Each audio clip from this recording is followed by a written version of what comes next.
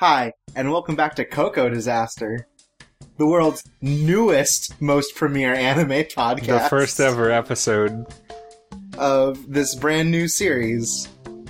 We actually just changed the name a little. You bet. Like, literally the most minimal we could. Yeah. I don't know, you put in a lot of work. You have to get a new iTunes and everything. Yeah, we have to do a lot of work for it. Yeah. But we just changed the name a little bit. Yeah, and the logo. Yeah, making it a little more professional, as they say. Yeah, I guess so. Yeah. Yeah, but we're still here to talk about anime and anime-related items. You bet, but mostly anime. Right. And that doesn't change this episode, because today, we're looking forward to the fall 2016 anime season. Mm-hmm. There are a lot of shows out. There are so many shows out. There are so many shows, and it was hard to curate this well-crafted list we've put together. Yeah. Of shows we're going to watch. But we're going to do it. And we're going to tell you about it. Mm-hmm. But first, we're going to tell you some news. Tell me about the news. Well, first up, the biggest news, I think, in English anime industry history. Well, it's big.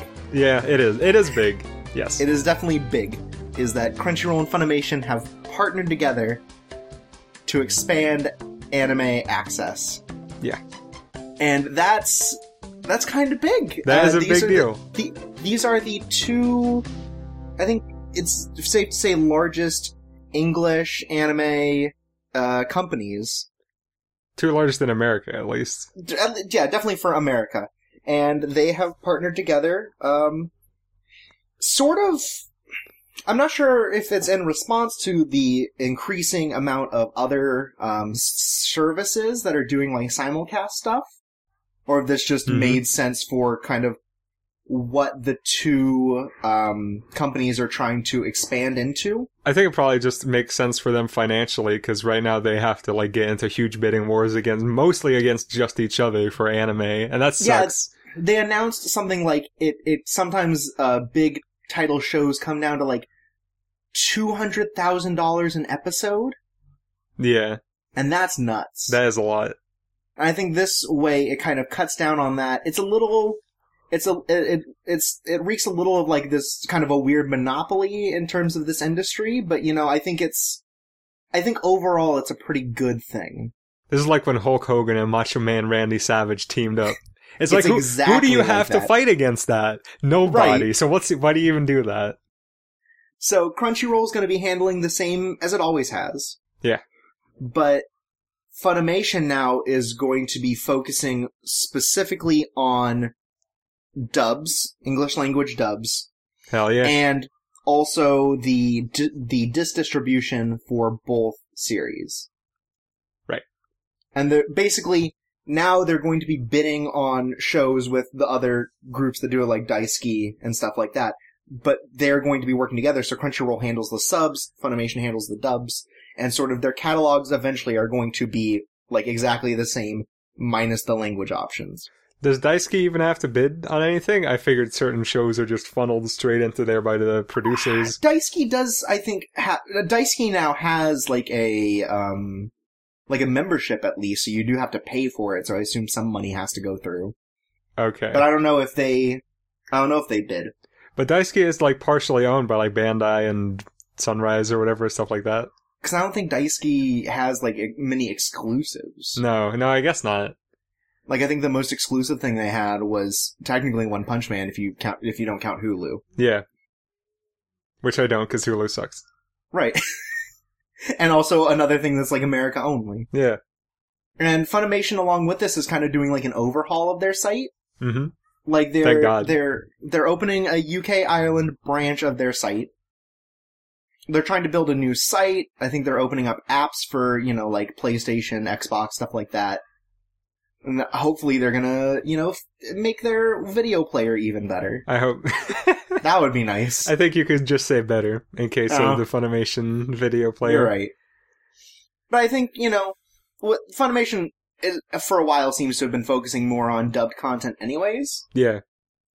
Like, just between the sheer amount of, like, broadcast dubs they're trying to do, and everything, and just kind of their MO and how they handle it. Mm-hmm.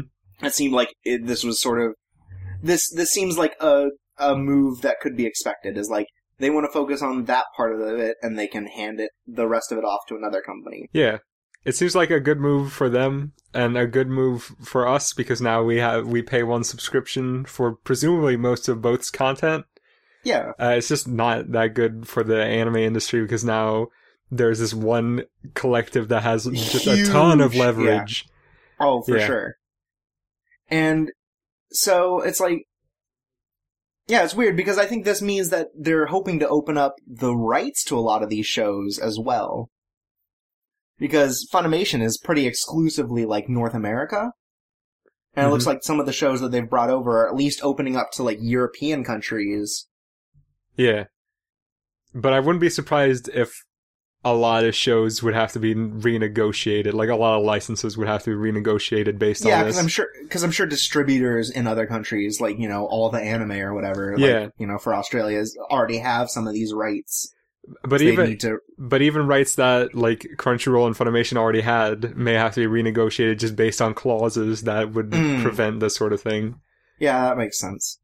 But who knows? It's a weird thing. It is a weird thing, yeah. I guess just as things go forward, we'll have to see what happens with it. I'm glad. Remember when I said that I would watch D. Gray Man if I could just watch it on the Crunchy player? Uh-huh. I bluffed. I'm sorry. I'm still not gonna watch it. Damn! But they did it. Yeah, it is up there. It's there. Along with a couple other things from this season. Yeah. But yeah, and also Cowboy Bebop. Everyone loves that. Oh yeah. Good stuff. Yeah. So we'll have to see how that turns out later. Mm-hmm. But it seems like it's taking the best of both companies and putting them together. Yeah. Now in different other news. Maybe a little less, good. English Shonen Jump picked up The Promised Neverland. Yeah. So it's officially part of the Shonen Jump catalog. Hopefully that means it'll get the serialized releases as well. Mm-hmm. And has there been any... I don't think I've heard any news about the other two series, but they also did the Jumpstart thing later than The Promised Neverland. Yeah. Do you know anything about that? Guy with the Shonen Jump? I know that they're not good, so they're okay. probably not going to get picked up by Shonen Jump themselves. So did you check both of them or just Red Sprite? Just Red Sprite, because the other one I could just write off based on the premise. Right, which is basically just like, this dude is surrounded by ladies. Well, yeah. And Red Sprite was just... it was weird because it had a very similar orphanage, but there's something bad going on beneath the floorboards setup that The Promised Neverland did. Mm-hmm. And then it took it into a way different and way more generic direction, and I was just not interested at all. Yeah, when I saw... You sent, like, a picture of it, and it seemed like it was just like, this child with a sweet sword is handling an airship, and that seems alright. Yeah. But then you said it was weird. It was weird. And, like, had to do with, like, turning children into fuel. Yeah. And that's weird. I think it is, like, good to have this in the magazine, like the Japanese version at least, just because there are no really, like, classic shonen adventure style manga left in that magazine anymore. Except for One Piece. Like, World Trigger wouldn't count? World Trigger kinda, but it's very much just based on the town they're in, or at least the part that I watched. Like, it's, because the World Triggers, that's not what they're called, but whatever. The people, the main characters are basically policemen, so I don't think they really travel the world or go on big adventures. Okay, and Black Clover... Black Clover is, yeah. There are still a couple, but it's just not as focused on that anymore as it used to be. Yeah, it definitely seems like it's branching out a lot more, and so... I don't know. A typical shonen adventure, like a new one, might be interesting to see. Yeah. But maybe not Red Sprite. That's not interesting at all. Not this one. Nope. Speaking of other new things, Gennaro Bucci has announced that he is going to be penning the next Godzilla film, following in the wake, I guess, of Shin Godzilla, which was written by Ano Hideaki and directed, right? Yes. Yeah. And so I believe Gennaro Bucci's just writing it. and is then doing it with Polygon Pictures, Okay. which is like the Ajin and The 3D boys. yeah, the 3D ones. Yeah. Those ones. Which, I mean, who knows? I mean, for better or worse, Polygon Pictures has the best CG in the anime market. Yeah, totally. Well, I don't know. The people that are now with Hideaki Anno's studio that did Cassette Girl, they're pretty good at it too. Best full CG, I guess, Yeah, because sure. they don't do any 2D stuff. So Well then I think on that case- how about Square Enix CGI Works, the team that did Kingsglaive and Advent Children? dang, they're really good. They are really good. They're really good at what they do. I guess that's just for films, though. I mean, like, you know, Yeah. Polygon Pictures does anime as well. Yeah, So maybe okay. it's within anime. Sure. Because I don't call Kingsglaive anime, I call it art. Right, yeah, me too.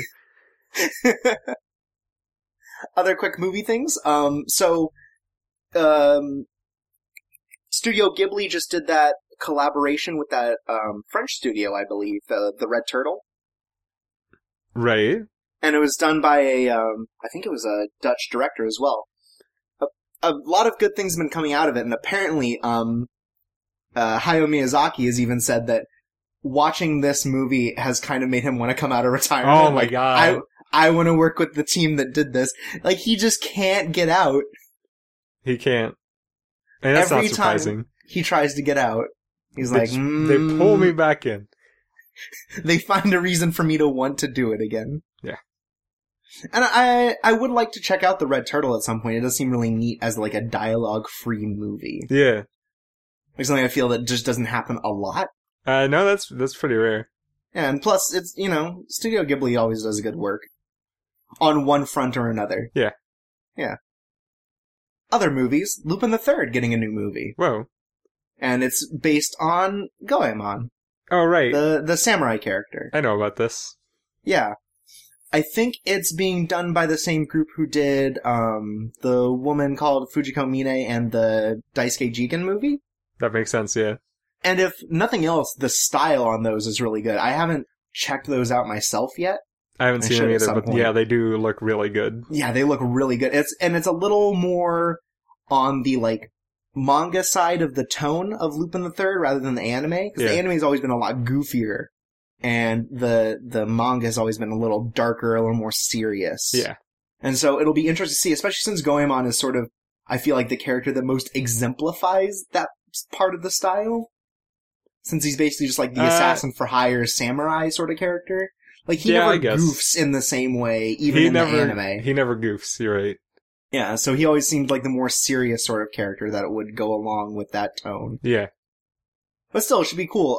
Lupin is pretty cool. I agree. I'm excited to see more of it, honestly.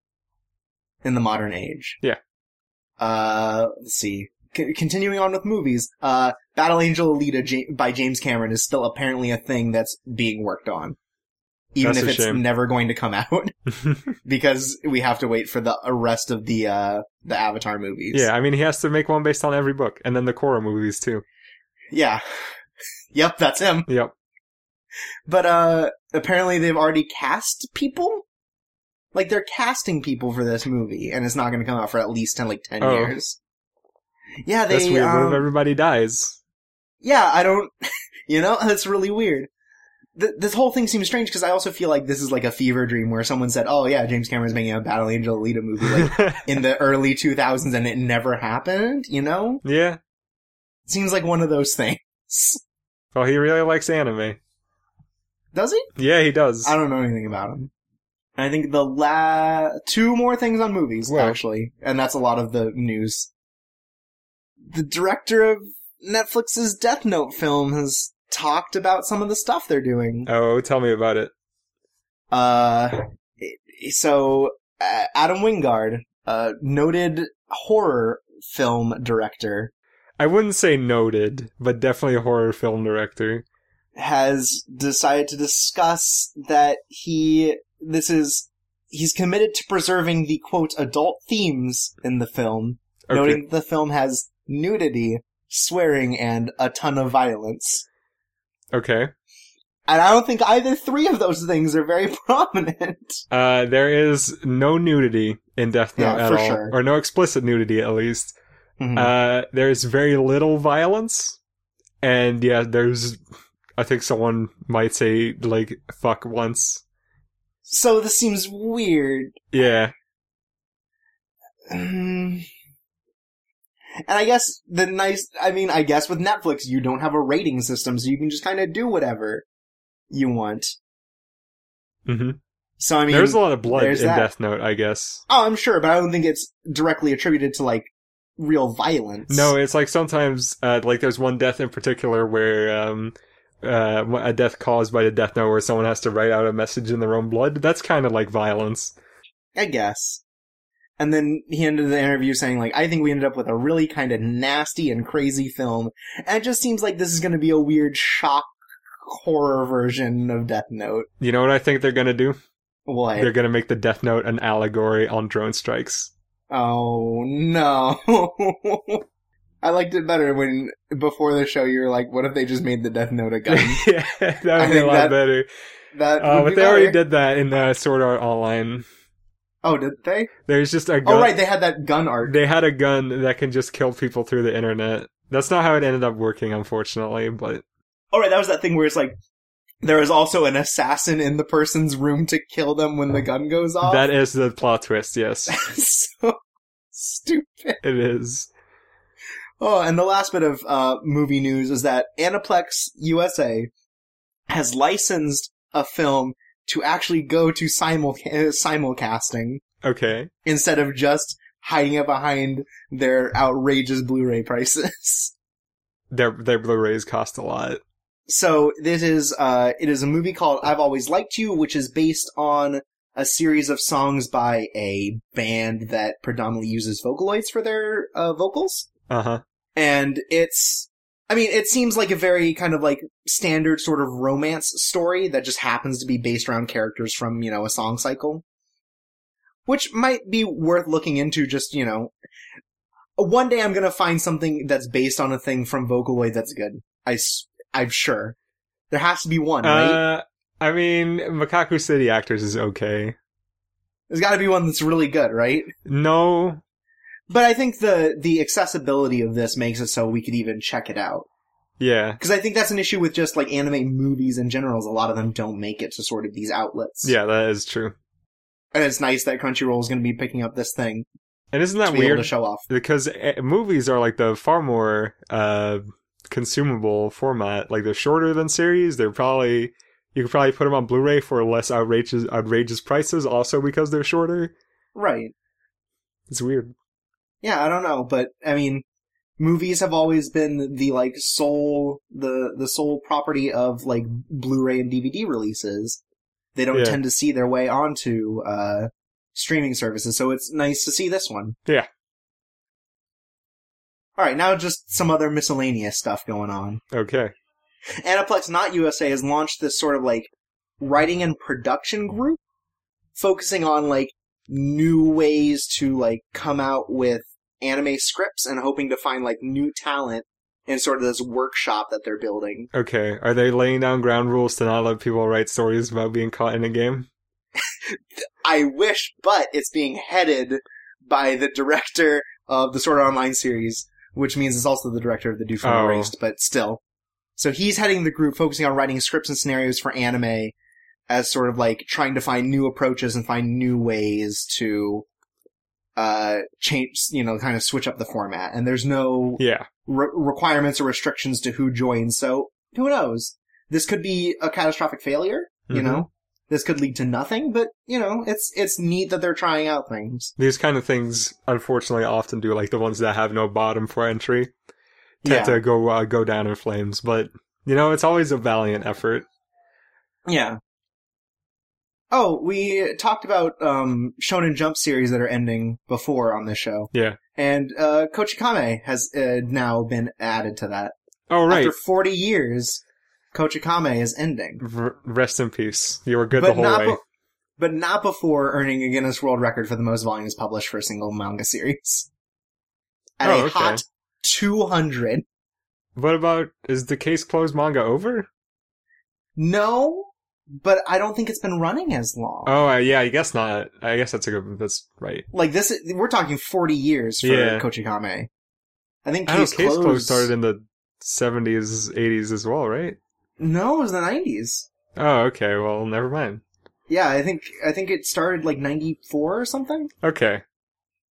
So it's got some time, but it apparently has the lasting power to make it this long. Yeah.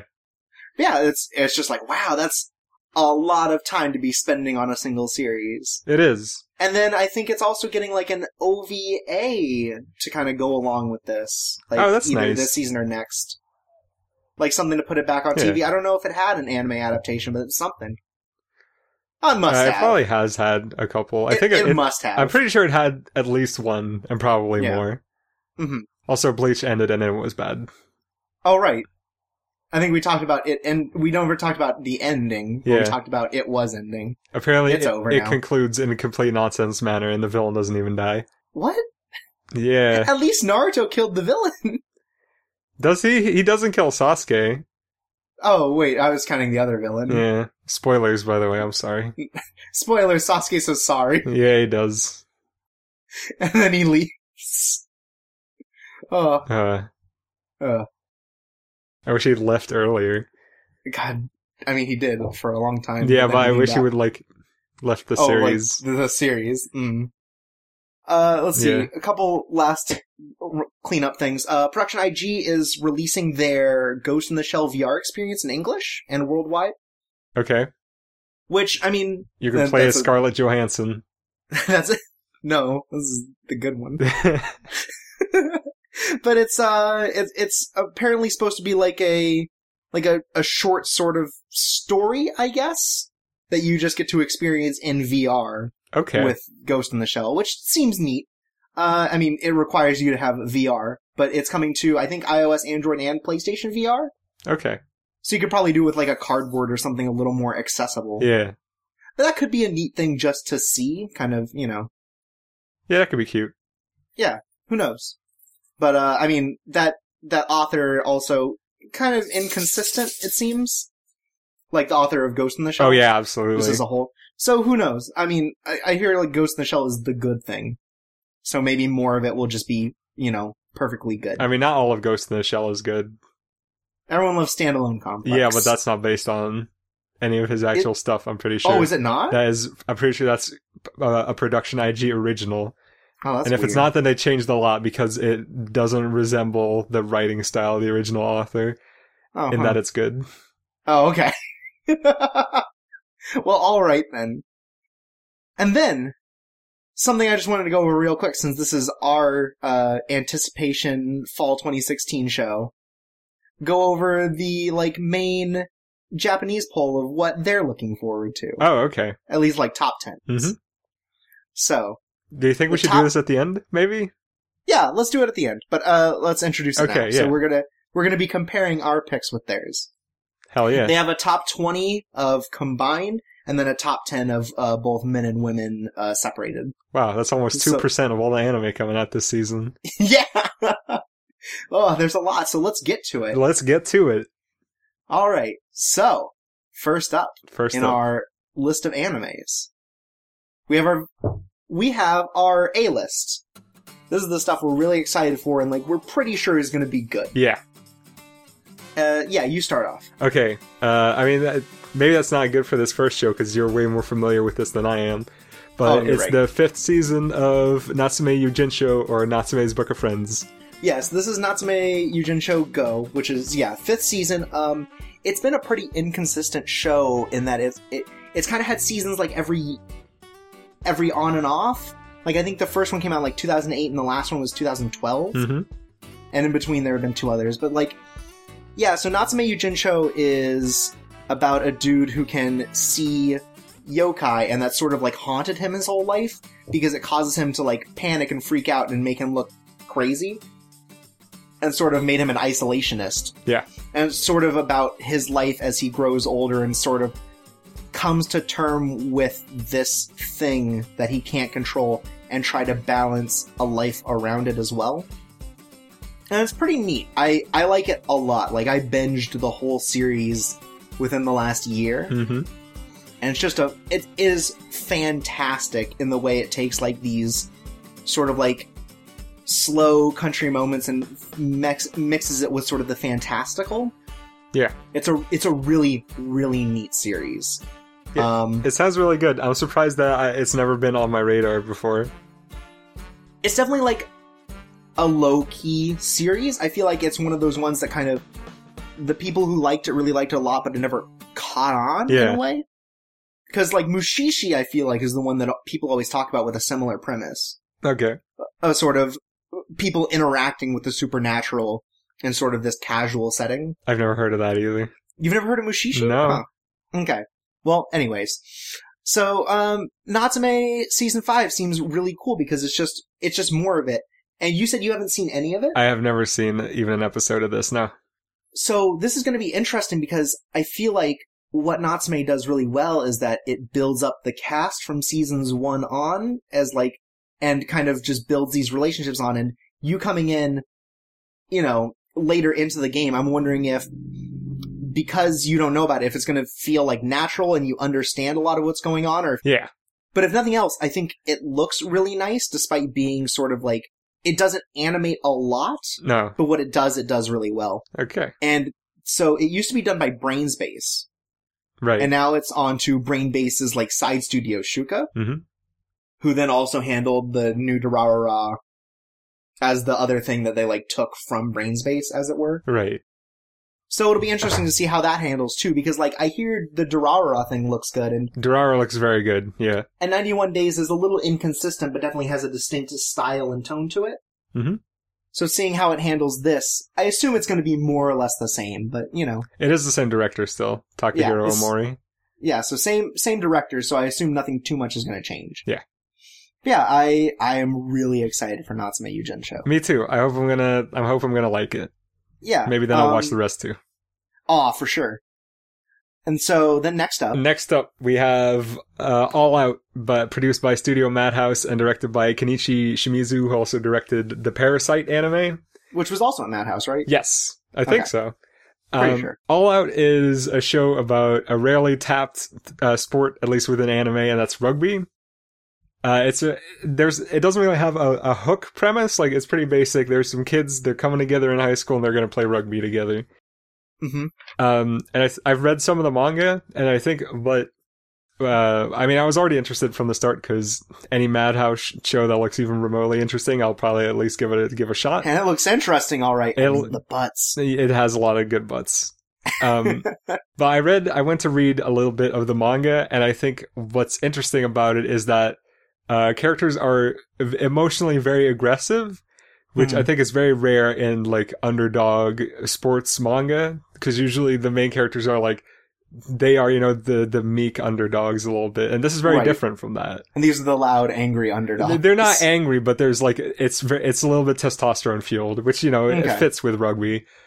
Right, it is a extremely masculine sport. Yeah, if I had to compare it to any other sports show, then I'd compare it to either Slam Dunk or that one baseball manga where it's just like a group of outlaws that play Rookies. Yes, Rookies, not outlaws. I meant the Delinquents. Delinquents, right?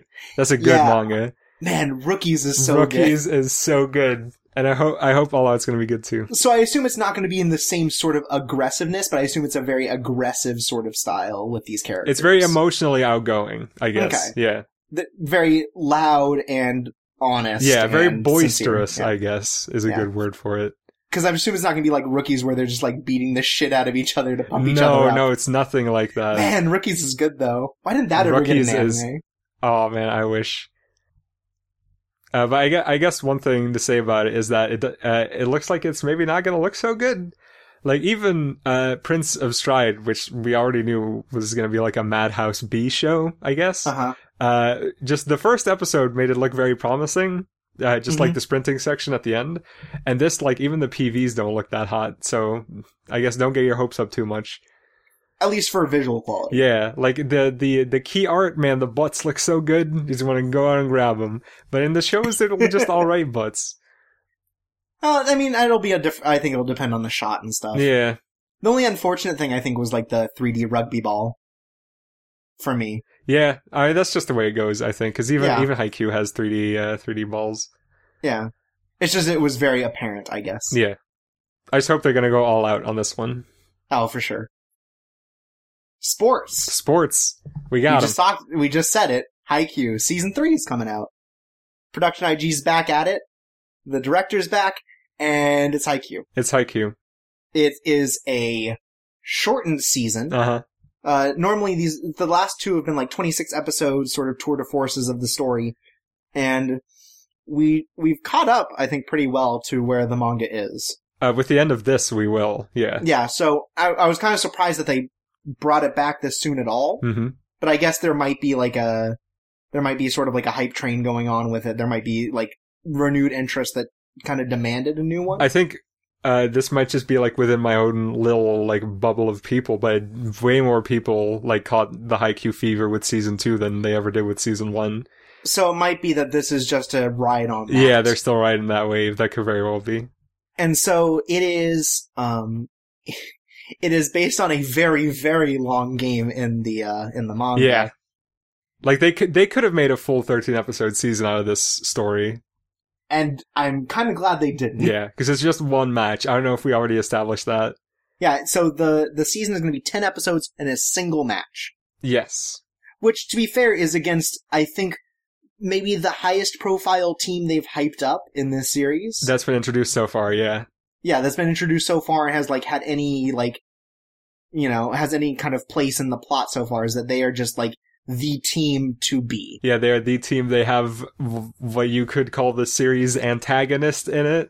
Mm-hmm. Who was like this guy who went to nationals at one point. They're a big deal, and they're big. Yeah, they're a big deal, and it's sort of like these underdogs going up against them. It's very shonen, shonen. Yeah, it's classic. But I think Haikyuu handles that pretty well. Yeah. And they've always paced the games kind of slow. So I don't think it's going to be too different with 10, but I feel like 13 would have been kind of a breaking point for that. Yeah. So I don't know. I'm still excited. Haikyuu always looks really nice, and it seems like Production IG is always ahead of schedule with that kind of stuff. They're always up on it. Although this time, I don't know. It's like Haikyuu was 2 seasons ago, right? Season 2? Yeah. Yeah. There's been a 2-season break. A 2-season break. Yeah. Okay. I thought it was just 1 season. No, because it was the last 13 episodes were in winter. Okay, then yeah, that's 2 seasons. All right. So yeah, I hope they had enough time to make this look as good as the last 2 seasons. Hope so. Those Volley Boys, they're pretty cool. They're good. I picked up the first volume of the manga, and that's good too. They cleaned up a lot of the art for that one compared to the original serialized release. Or not serialized, published release. So that's good. Okay, like the stuff in Shonen Jump. Yes. Oh, that's cool. Yeah. Oh, and I guess we should mention, these are all shows that both of us are going to watch. Yeah, I think in this section, basically all of them are things we're both watching. Yes. Minus one. Yeah, but minus we'll get to one. that. Next up, we have, March Comes In Like a Lion. Yeah. And it's done by Shaft, and by a Shaft director.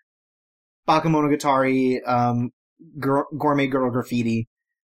Like, it's one of those things where you look at a director and that sort of tells what the show's gonna be like, but I feel like this one doesn't, because it's just, this person works at Shaft. Yeah, Shaft gets a raw deal. Gets raw deals all the time.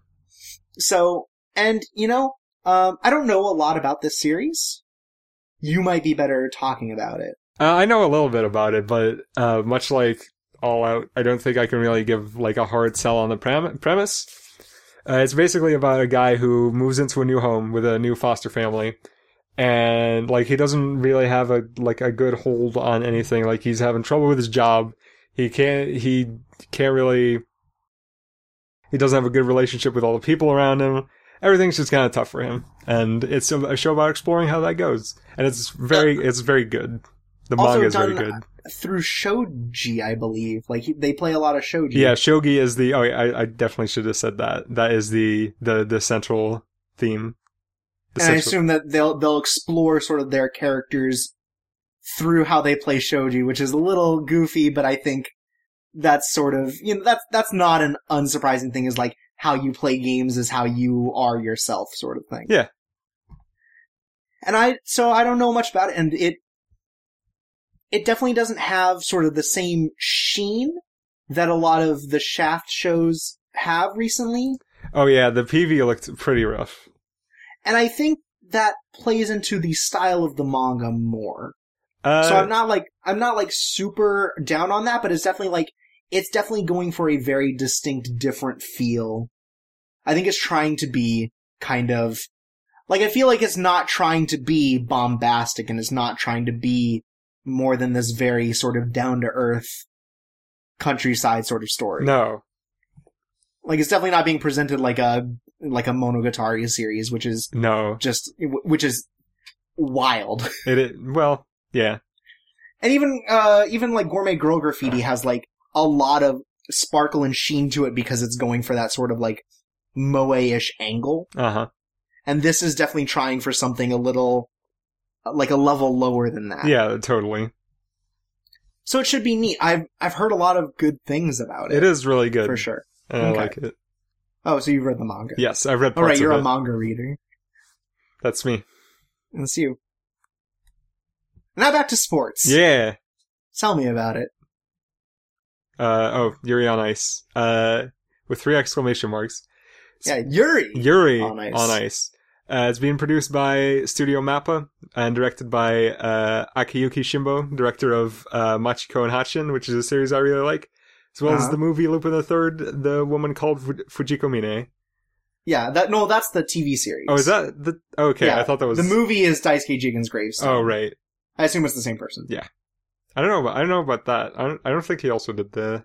It's within the same series, Yeah. but regardless, Yuri on Ice is about ice skating. It's about ice skating. Or figure skating, I believe. Yes. Is more proper.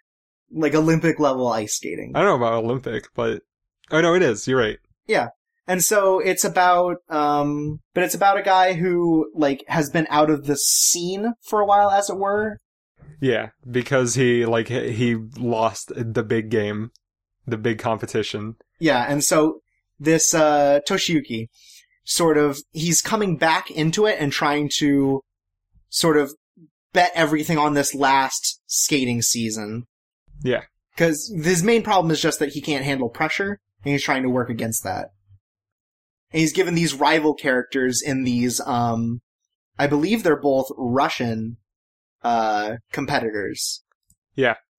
Yuri and Victor, who are like, either, one of them is an up-and-coming, like, star, and one of them is, like, a national champion, like, living legend. And so it's very sports in how it's handling, like, sort of, oh, he's coming back into this, and suddenly he has, like, huge competition on all fronts. He's coming back for one last big game. Yeah, people who are ahead of him and, outclass him, and people who are coming into it new and also are, like, showing a scene of, outclassing him. Yeah. It should be neat. It should be neat. It looks really good. It looks really good, as Mappa shows usually do, I think. Yeah, Mappa has I think a really good style to how it does motion and everything. Yeah. Even if Mappa doesn't do, like, a ton, I think what they do is, like, really good. Yeah. Like, even at its worst, like, Days looked, it looked good. Yeah, I think Punchline's probably the only thing they've ever made that didn't look so good. The visuals are kind of uneven in that one, for sure. I think the rest of their shows have always been more consistent.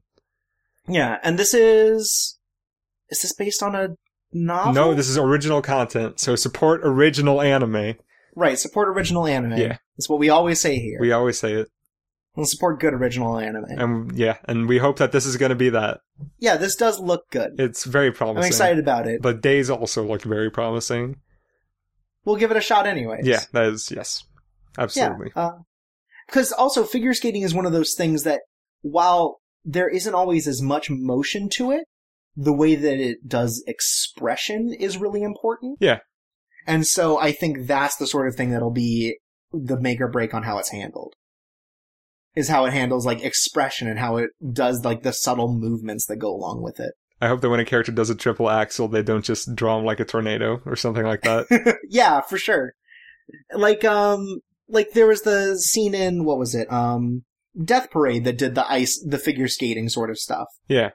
And if it was even, like, that quality I think it would still be really good because it's a good sense of how to handle motion and, you know, especially the very, like, unique motions that go along with figure skating. Yeah. Like, there's nothing that quite looks like it when it's, like, really top tier sort of stuff. Absolutely. Next up. Funewama, The Great Passage. It's being done by a studio called Zex. I don't know how to pronounce that. I'm gonna guess Zex. Zex, yeah. And directed by someone who I don't think matters based on his credentials. It was like shown in Hollywood and Say I Love You. I hear that's okay, but... So it kind of... I mean, that again, that's also just a Zex thing. Yeah. But, this is a novel, award-winning novel. I believe also was award-winning live-action series. It was a movie, I think. Movie. I think it probably was a movie because I watched it as one. Oh, okay. Yeah. So if it was a series, that would be weird and short. Okay. And it is about, a literary publisher? Yeah. Specifically, it's about a dictionary, like the Titular Funewama, The Great Passage, which is being created within a company.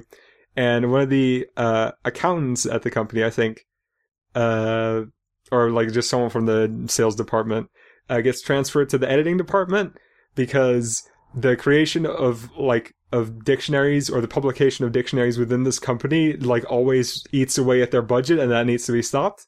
It's kind of about his adventures becoming an editor, even though he's really bad with people. Okay. And it's good. I know, if nothing else, that the author is a predominantly, like, BL author. Okay. And I feel, and that's definitely true of Showa Genroku Rakugo Shinju as well. Right. Is these authors who are predominantly in another field getting their, like, non-romantic works put into series. I mean, I won't spoil if this is a romantic work or not, but... Okay, but, like, taking those authors' works, and this may open up for the ability for, from what I understand, like, the good side of, like, boys love stories to also get animated adaptations, which could be neat. Yeah. It seems like definitely, like, taking these authors and opening up the door for more of their work and other work by similar authors is something that, you know, is commendable. Boy, maybe if we didn't use a schlock term such as boys love, this wouldn't be a problem. Maybe. Wow. Because it does come off, I guess it does come off as sort of closed of a term. Yeah. It's one of those things that kind of like, oh, so it's about this, when it could be about a whole bunch of things. It could be about anything. Yeah.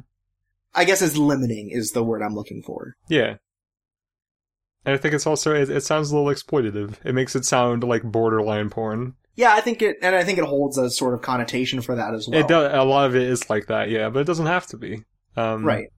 I might have brought this up with Rakugo Shinju as well. It's sort of like, just the fact that these authors are getting something there means it opens up the door for the rest of their work.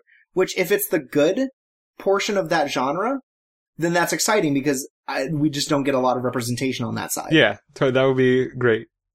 Yeah. Because I'd love to get something good into Super Lovers. Yeah, man, that's getting a second season. Oh my god, you're right. That's terrible. But guess what? Get what? But guess what's not terrible, I hope. We're still talking about good anime. Yeah. Probably. Classicaloid. I don't know, this is completely baseless, the idea that this is going to be a good anime. We just hope. So it's done by Sunrise. Yeah. And it's directed by the director behind Gintama and Osamatsu-san. Right. So, two, I feel like, very irreverent sorts of comedies. Oh, yeah. And so it's weird because I originally felt like Classicaloid was a continuation of Sunrise's, like, Tribe Cool Crew Brave Beat sort of, like, ridiculous dance sort of thing. Mm-hmm. But instead they're basically building this sort of, like, magical composer anime? Yeah. Like, the idea is that a bunch of gigantic robots drop, and then basically magical boy versions of famous composers show up to fight them. This is what I watch anime for. Basically. Premises like these. Yeah, no, and it just seems really ridiculous. Like, the whole thing is gonna be, like, modern, like, EDM remixes of classical music. Ugh. And that's just so, oh man, I love it. I love it so much. I hope this is going to be good, but it's being written by the person who wrote, or it's being written by a lot of people, but the person who has the lead credit is the writer of Chaika the Coffin Princess, the original novel, not the anime. Okay. Which, if nothing else, is not funny. Right, for sure. I guess that is a problem. Yeah, so I don't know. Like, Chaika the Coffin Princess is a very mediocre product, I think, so I hope Classicaloid rises above mediocrity. Because you were the one who put this in the very interesting category, very interested category, not me. Yeah. Yeah. Because I love goofs. No, but the art style is also very interesting in that it's got like this distinct, very bold outlines for everyone. Yeah. It looks like a Bandai style color, like, kids show. And I'm 100% sold on this premise. Yeah, it's a good premise. Just conceptually. Yeah. I don't know, it seems like it's going to be a lot of fun. And even if, like, the humor of Gintama or Osamatsu, like, doesn't always hit with me, I think the premise itself for this might be enough just to elevate it a little bit more on that, you know? Yeah. Like, because that sort of comedy is going to be happening in the middle of a lot of stuff happening instead of the other ones where it's a lot of, like, kind of, especially in Osamatsu, it's like a slower sort of frantic in the midst of sort of, like, mediocrity. Mm-hmm. Where this is just going to be all out. Right. This is just going to be nuts. This is going to be bonkers. I hope it's going to be good. And so the last one on this list is one that you're only watching, but I'm interested in. And it's www.working. Yeah. It's the 4th season of Working, sort of, still being made by A1 Pictures and by the same director. And this one's actually a little bit different because it's not based on the manga release of Working. It's actually based on the webcomic which preceded the manga. So it's different characters. It takes place in a different cafe. Different cast. Same But old, it's effectively the same show. Same old good jokes that you fell in love with, like how someone might be a pedophile or not. It's all great stuff. The best jokes. All the best ones. And I've never read any of it. Like, the Working manga is a lot less digestible than the anime is. So I'm going into this kind of blind, but man, Working is so good that I hope this is also going to be really good. And I assume that the cast isn't just going to be like heavy repeats, you know?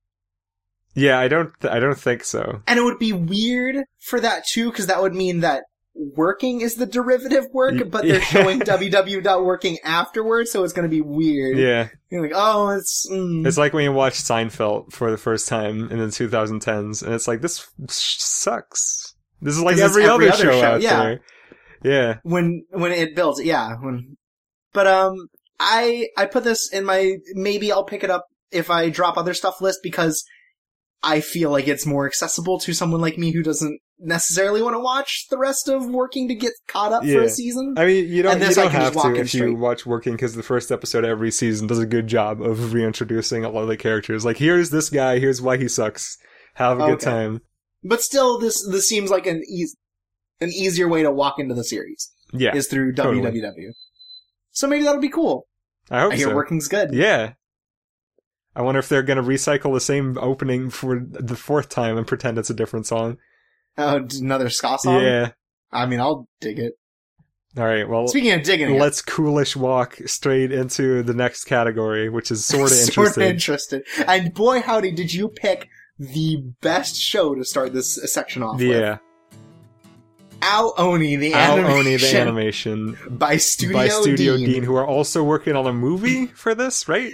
Yeah, yes. After this TV series, sometime next year, an animated movie based on Ao Oni will pop up. Yeah. So, following in the great trend of the 2 PC games based on RPG Maker and the 2 live-action movies. Yeah. So, for those not in the know, Ao Oni, like Tropes just said, is based on an RPG Maker game made in Japan that is one of the rare ones that made it over to the West. Like, it's basically just that and Corpse Party. And it's predominantly based on horror. You could call it horror if you really want. It's supposed to be horror. It's supposed to be horror. It's about these kids who go to a haunted house and then they meet the purple McNugget guy from McDonald's. Ao Oni. Yeah, except he's upside down. Grimace. Yeah, Grimace, that's the one.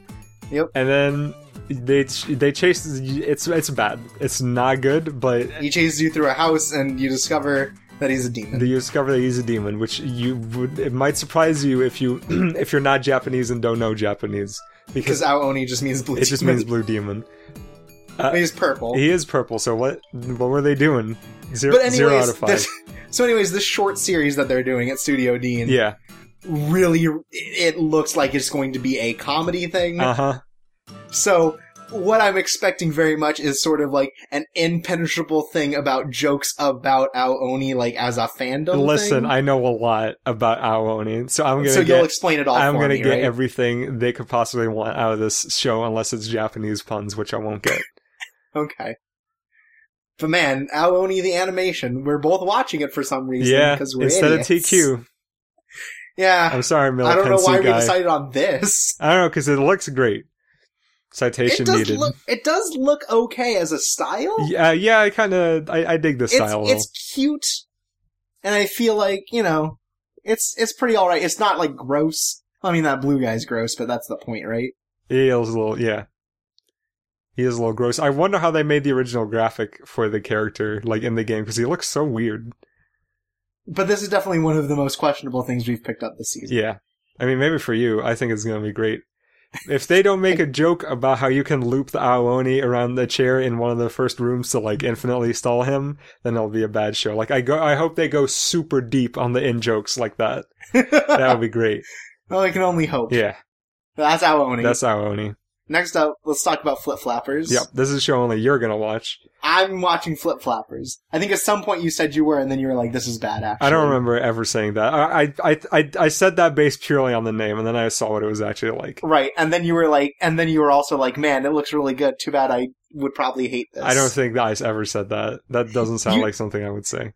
You said, why are all the worst shows this season looking the best? And you specifically linked to the Flip Flappers PV. Okay, but I meant visually. Probably. Right, no, that's what I mean is, you're like, man, why does this look so good, but also it's a shitty series? Yeah. Like I don't know, it's definitely a very different sort of art style. Mm-hmm. Like, it's a weird sort of like, almost moe. Do you want to explain what the plot is about? Or is moe enough of a description? I don't even think I know the plot because I feel like the plot summary is written like in universe.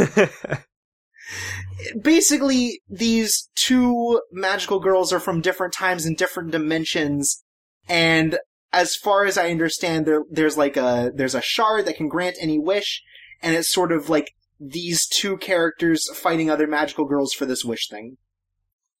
That's as far as I can get from the PV and the plot description. Okay. It's possible that these two characters are the same character from different dimensions. Slow down I don't again, know. Robucci. Jesus. It looks really good. Okay. Like, visually. Yeah, no, I agree. It does. I think visually it's a very striking and dynamic. And the characters, if nothing else, are distinctly drawn. Like, it doesn't exactly look like other anime out there. Coming at you straight from the good boys at 3 Hertz, who also did Dimension W, which, if nothing else, looked pretty good. They got weird squishy heads.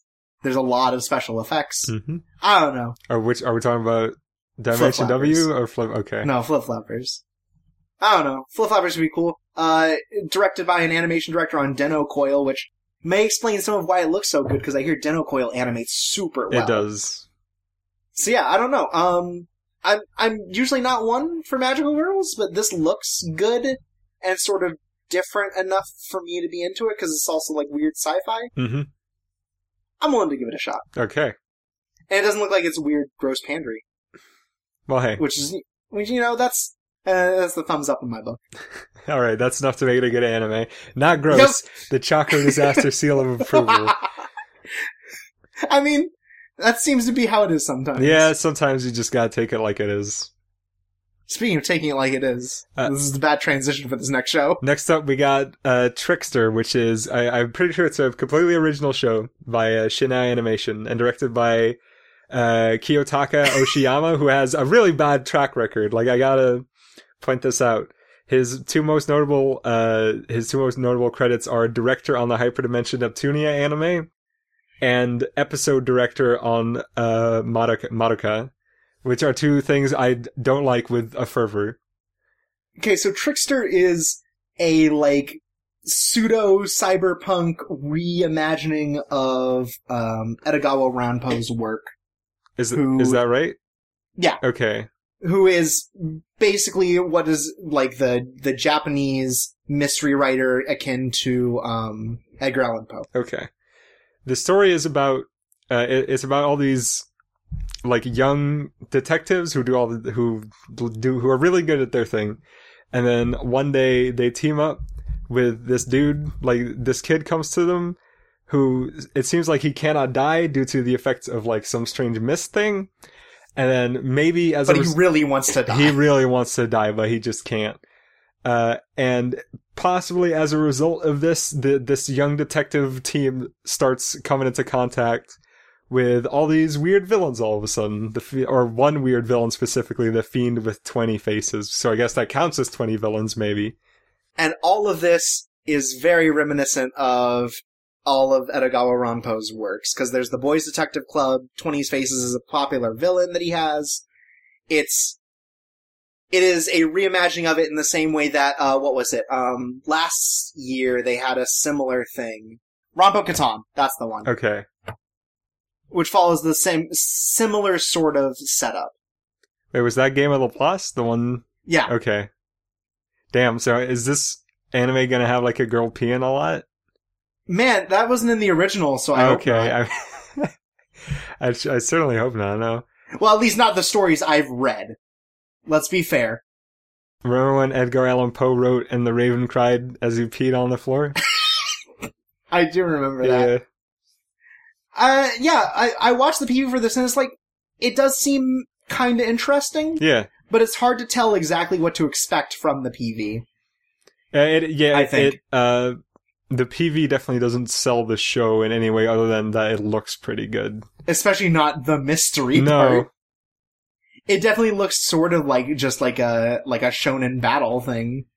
Yeah, I originally picked it up because lately I've been thinking that I have like just a natural reaction towards action anime shows that make me go ugh, unless there's like a sense of prestige behind it, and I want to not do that anymore, because there good action shows do come out. Just because most action shows are like these really low budget crap fests based on light novels, that doesn't mean a good one can't be stuck in between there every once in a while. And then it turned out, oops, this isn't an action show after all.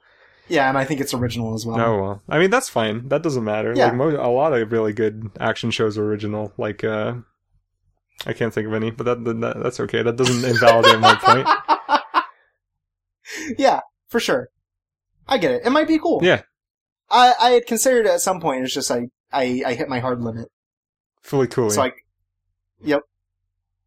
Yeah, okay, for sure. Yeah, Fully Cooley, great. Absolutely. Yeah. Neon Genesis Not Evangelion. sure about 2 and 3, but I don't know. I haven't seen it. Okay. It's good. You just wanted to say that so I would admit it on the podcast, didn't you? Yeah. You motherfucker. Okay, so next up I'm watching a show. Okay. I would hope. It's called Long Riders. It's by the people at Studio Actus. Uh-huh. Which I don't recognize that name, and I'm sure I should. Like, they clearly had to have done something. Why? Just because otherwise they wouldn't be able to get their hands on the prestigious IP that is Long Riders? Exactly. And then, directed by the person behind Monster Musume and the Yatterman, the newest remake. one. The newest Yatterman, update. So you know it's gonna be good. Oh, yeah. Okay, so Long Riders is some moe garbage about a biking club. Yeah. Kinda like Bakuwan, but Bakuwan was about motorcycles and looked real gross. And this does not look gross. Yeah.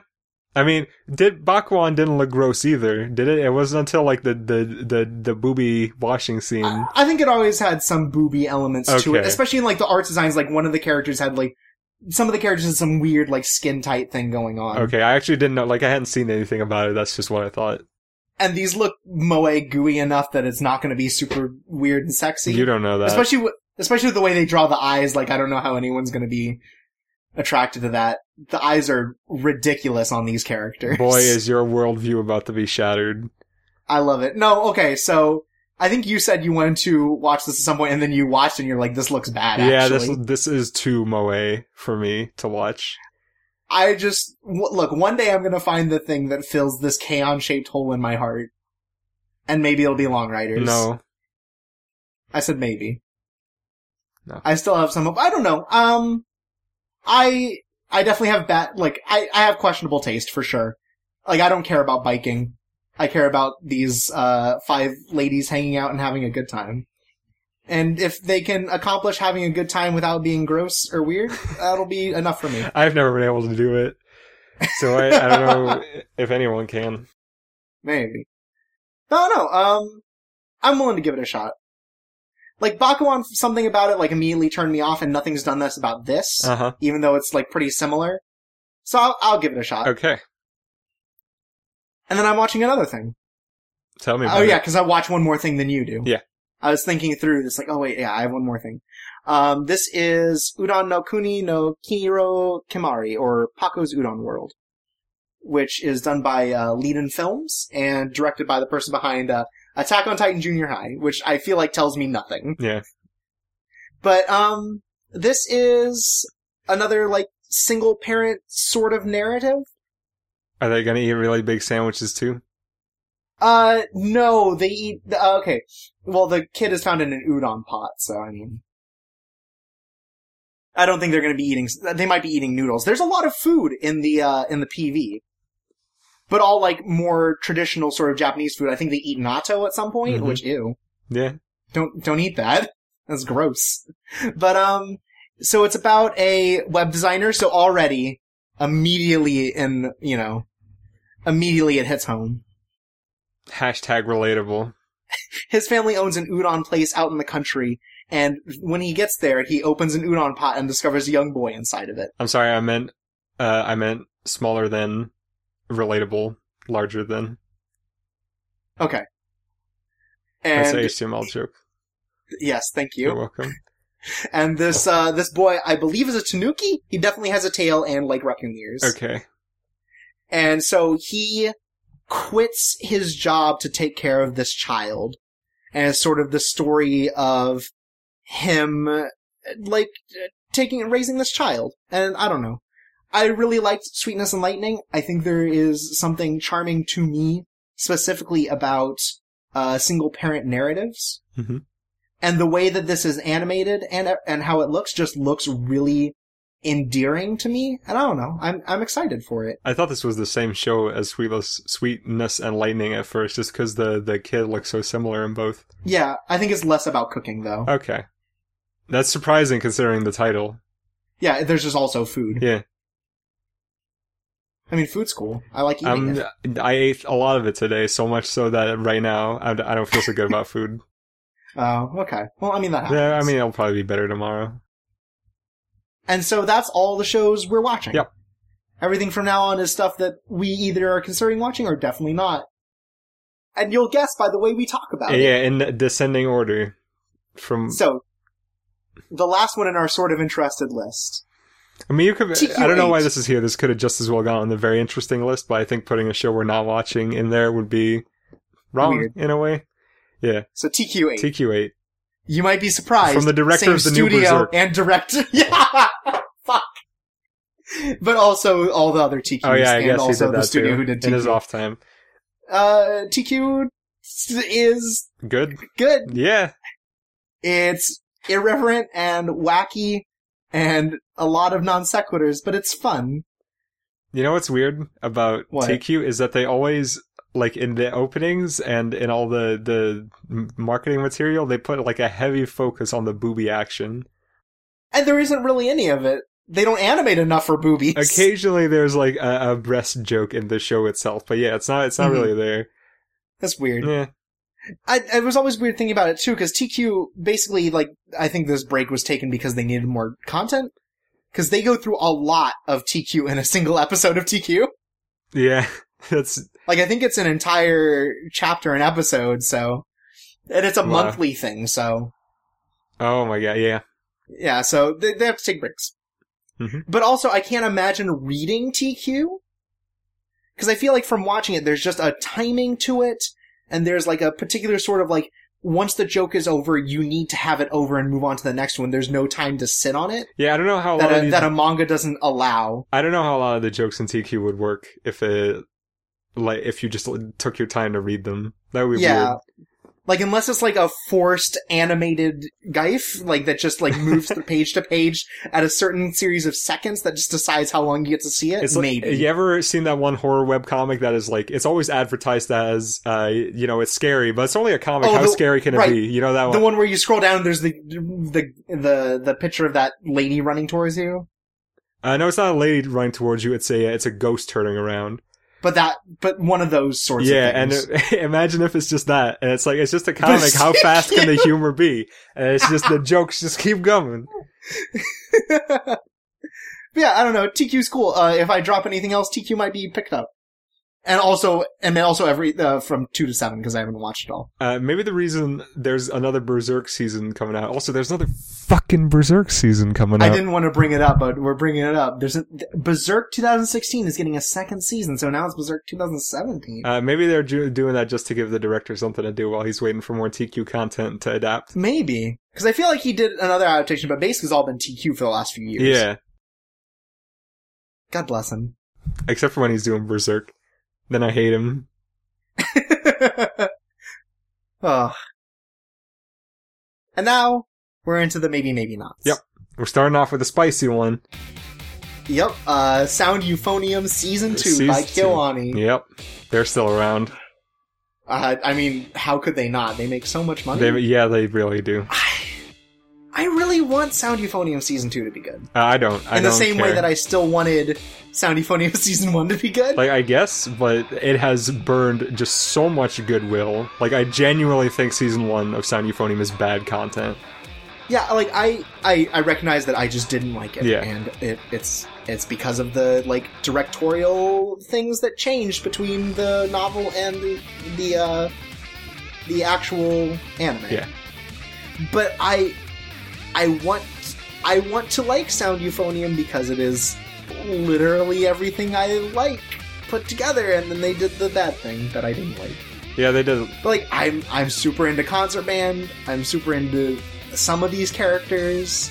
There's a good thing built out of it, and then I just can't get over Reina. At least it looks like they are gonna kiss this season, so they're not. So there is a payoff. There is. It just means it's not going to be a weird, gross, baity show anymore. They're going to actually go whole hog and maybe tell a genuinely romantic story, except they probably won't because Reina sucks and doesn't fit. I mean, I'm not happy about that because I don't like Reina. Yeah, Reina's the worst. I've seen so many people espouse the terrible opinion that Reina is better than the boy who is the main character's love interest in the book.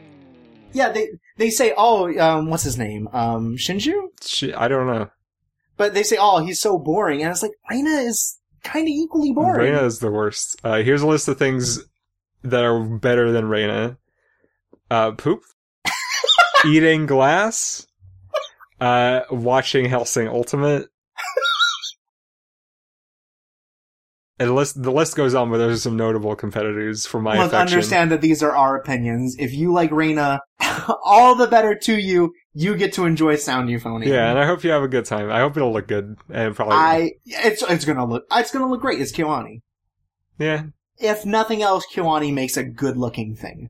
But yeah, what a high bar to set. I wanted to like Sound Euphonium, but I can't stand Reina, and I think the other two characters that have now been pushed to the back seat are more interesting, and there's more interesting stuff going on with them. Yeah. Why couldn't she kiss the girl who likes the tuba toy? Why couldn't she just be a Tuba-kun? Yeah. Why didn't they kiss? Why didn't she kiss Tuba-kun? Yeah, right? Next up. Tiger Mask W. Tiger Mask is making a comeback. Yep, this is a comeback for Tiger Mask by Toei Animation. It's a pretty old, like, lucha libre wrestling sort of series, right? Yeah, it is. And it's being directed by the person behind the Ultimate Muscle thing, so I mean, it's someone who knows what they're doing. Yeah. Oh, and also a Pretty Cure season, so I mean, that's happening. But yeah, Tiger Mask, I don't know anything about. Me neither. Besides the fact that it is sort of a, it's a revival sort of thing going on. Yeah. Which, that could be cool. I don't know. I mean, wrestling in sort of that form isn't something that shows up in an anime a lot. Like, you don't get a lot of wrestling, either Japanese, American, otherwise. No. From anime. Like, the most recent thing I can think of is I Want to Be the Strongest in the World, and that's not really wrestling. It's strange because wrestling is actually very popular in Japan. Yeah, they have, like, their whole wrestling federation sort of thing going on, don't they? NJPW is, like, one of the more, like, well-known, pro wrestling federations in the world, so, yeah. Yeah, I don't know. It might be neat to check out if someone picks it up. I like pro wrestling a lot, but I don't know. The qualities that I like it for are ones that are inherent to anime as well, so I don't think making a pro wrestling anime is necessarily, or watching one is necessarily an idea. Well, it definitely seems from the way they're doing it, it's definitely more Lucha Libre. Yeah, well, it's the same basic idea. It's all characters and stuff. Yeah, so I don't know. If it's cool, and there's a lot of shows that I drop, I might watch it. Yeah. It's definitely not on the top of my I'm to pick it up next sort of list, but, yeah, maybe worth it. Next up is Lost Storage and Cited Wixos. Why is this here? Actually, I put it here originally, and then I needed to move it down, but we'll talk about it here. Okay. So, I was kind of interested in this because Wixos is one of those things that, people within my circle of influence have said good things about. Okay. And at the time, it was like, oh, well, there's quite a bit of Wixos I'd need to watch to get to the point where Lost Storage, I think, would make sense. Mm-hmm. Since it's not a continuation of that same story, but I assume it is a continuation of the themes. And I ended up watching, I don't know, about half of the first season of Wixos and realizing it's not for me. Okay. I put it on because I'm a sucker for card games. And this is like real serious people card games where it's like legit life on the line, sort of a darker kind of. I mean, that's true for Yu-Gi-Oh! As well. That one dude was gonna get his damn legs cut off. Yu-Gi-Oh! Always has sort of a goofier tone to it, I feel. I mean, I guess. Yu-Gi-Oh! Has always been sort of sillier about the drastic measures that people take. Okay. This manifests itself in sort of a pseudo-magical girl kind of thing going to it. I think when someone ended up describing it to me, it's like, when people talk about things that are sort of cribbing off of Madoka's success, Wixos is one of those things. And from what I watched of it, it definitely feels that way. I could not get into it. Yeah, you're making a very weak case for this right now, that's in my why opinion. that's why I wanted to drop it down at this point. Okay. I watched Wixos, and I see why people like it, but it's basically creating an entire cast of characters where I don't want anyone to win because of the way that it creates these characters. Mm-hmm. Because it's a lot about sort of like hidden desires and sort of the darkness in people's hearts kind of thing. Okay. That just went to in a direction I didn't like. Right. But this is a new series, and if you enjoyed the themes of the previous Wixos or things like Madoka, JC Staff has got you covered. Yeah, I don't know. Yeah, directed by the Flying Witch director too, which was JC Staff as well, right? I guess one thing about Wixos, I guess I can say, is that it handles a lot of stuff about relationships in general, like romantic, familial, friendly sort of stuff like that, and handles it in a way that not a lot of anime do, is that it says important things about, like, particularly like incestual relationships where this is a bad thing, and it's, it is shown in a very negative light that this person keeps fighting for this sort of thing. Okay. So that's appreciated, is that it takes its tones and knows how to handle, like, this is bad. Right. Which is good, even if it does handle it at all. But yeah, Wixos isn't for me. Sorry. Okay. Girlish Number. This was your pick as well, right? I don't think I put this on here. Oh, did I put it on here? Girlish Number is a story kind of like Sori Gaseyu. Yeah. It's basically Sori Gaseyu, but a little more moe. It's very much that. I mean, hey, Sori Gaseyu was already, like, really a lot like that, but it was still good. It's a little more polished into, I think, a more traditional anime direction. Yeah, I guess. And Girlish Number, I feel like, is going to be less, we also got a bunch of industry people in here. Okay, yeah. But I don't know. It might be neat. People like Sori Gaseyu. Yeah, I do. I think you put this one on next. Maybe no. Bernard Joe. No. Miss Bernard says I didn't put it on here. Oh well. Then maybe I did. Well, tell me about it. No, I'm pretty sure I did not put it on here because I hate this premise. I didn't put it on here. Oh. Anyways, it's a gag manga about how this group of people who hang out in the library love literature. Except they haven't read any of it. Except, well, the main character hasn't. Yeah. And that hijinks ensue. Yep. So that's that.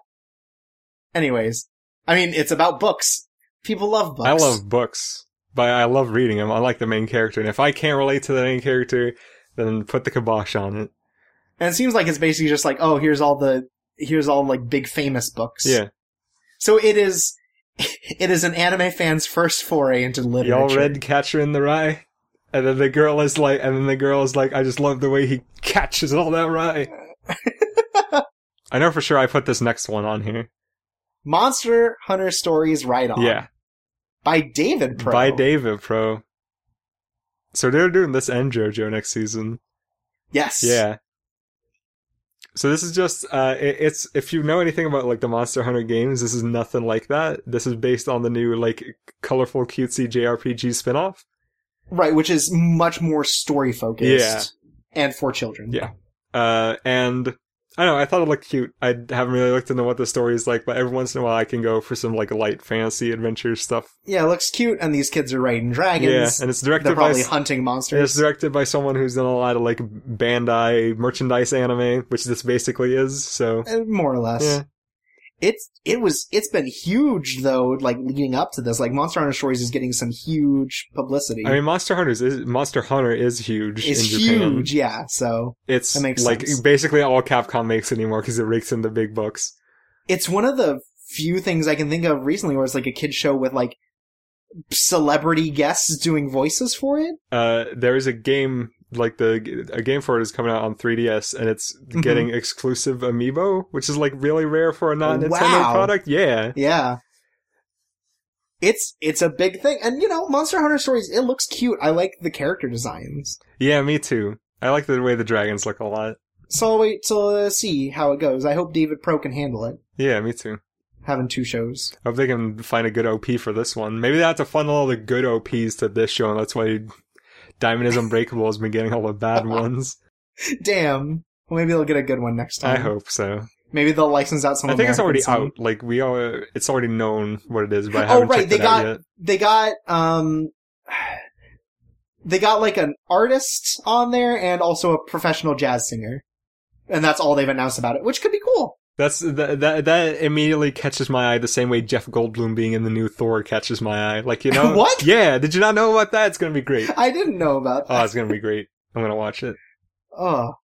I like this next show, which I'm not gonna watch, but you might. Naruto Kine, there's just nothing about it. So, based on the tiny ass premise of, it's got puzzles in it, like Layton, I'm like, sure. I don't know, there's this young girl and she's got a friend who's a rabbit in a hat and they solve puzzles like Layton. And you know what? If I ever hear anything about it or see a PV about it, maybe I'll check it out. But none of that exists. You know what I just noticed? What? The main character has the breast support ribbon from Dungeon PUA Adventures. I mean, I think that's because she's dressed like she's supposed to be in Magic. I don't think that's actually a ribbon that connects from her chest to her arms. Okay, well, it's the same weird idea. Yeah, it's a little weird. But yeah, like, the only PV they have is just like, here's character designs, and that's it. So, I don't know. I don't know. It's an original thing. I might check it out. Alright. I don't even know if anyone pick it up. It's by a studio I don't recognize named Tengo Kobo. I've never heard of that either. Yep, so who knows. This next one I think is you. Okay, this next one is definitely me. This is Cheating Craft. It's being produced by Studio Blade.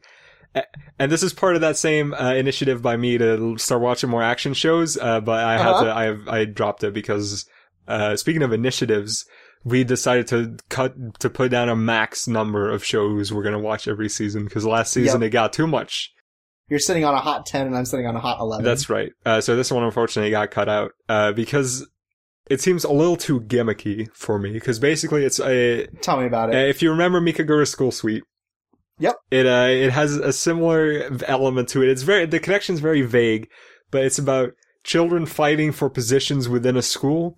And it seems like they largely do that using school supplies. Like, there's one guy who fights with rulers. There's another guy who fights with... Okay, that kind of sounds like it's cool. Yeah, but you know what I mean when I say it's too gimmicky?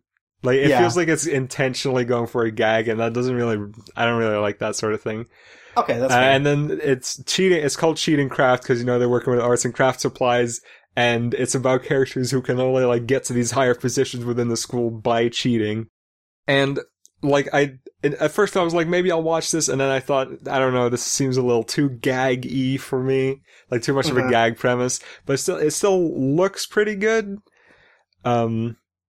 This director's works list is not giving me inspiration, though. Well, it is for me because it's Motonoga Keitaru, who has directed, among other things, Get Backers, German and School Days, which are all things that I almost like. Oh, okay. So it makes sense that this is here. I knew you didn't like some of these things, but... so it makes sense that this is here because I am almost interested in this show. Alright. Yeah. Sure. Speaking of almost interested. Gaku and Handsome the animation. Mm-hmm. So I put this on because I think initially it was like, Gaku and Handsome, that's the funny boys love parody thing where a guy stabs someone with their chin. And that's still what it is. Mm-hmm. I think at some point I was really excited about it. And just more, it's like, there's maybe a level of parody to it that, at my ripe, tender age of X amount of years old, I maybe that's kind of died off on me a little. Yeah. But if someone picks it up, I'll still, like, give it a cursory glance to see if any of the humor holds, because I haven't been able to see much of it, because the game never came to English, and neither did that OVA they did. No. Which maybe they never did. That may have never come out. Regardless, it's something that still, like, was relevant to me at some point in my super hyper Irano days. So maybe. But maybe not. Maybe. I do know that at a time you were very excited about it. Yeah. Yeah. Things change. I don't know. Yeah. That's the way it is. Life happens sometimes. So next up we have Sengoku Wildlife Caricatures, which is like this weird short... There's basically no information out there in English for this, but it looks like it's going to be some kind of weird short series that's drawn in like the old Japanese ink painting style on scrolls. Mm-hmm. And it's about animals wearing silly hats and doing goofy things, and just like the Japanese myth. Yeah. And that sounds like it could be fun, but like I said, just because there's no info out on it, I can't really make a call on this one. Yeah, who knows if it's even going to come out. Yeah, exactly. Probably not. So I put this on here. Yes. Babuki Baranki Season 2. And Babuki Baranki is by that other 3D CG studio, Sanzigen. And I hear tell that Babuki Baranki is actually pretty good once you get past sort of the less than kind 3D CG. Yeah. And I've considered at points, because I do like the character designs still of some of these kids, and like weapon designs and everything, of checking it out.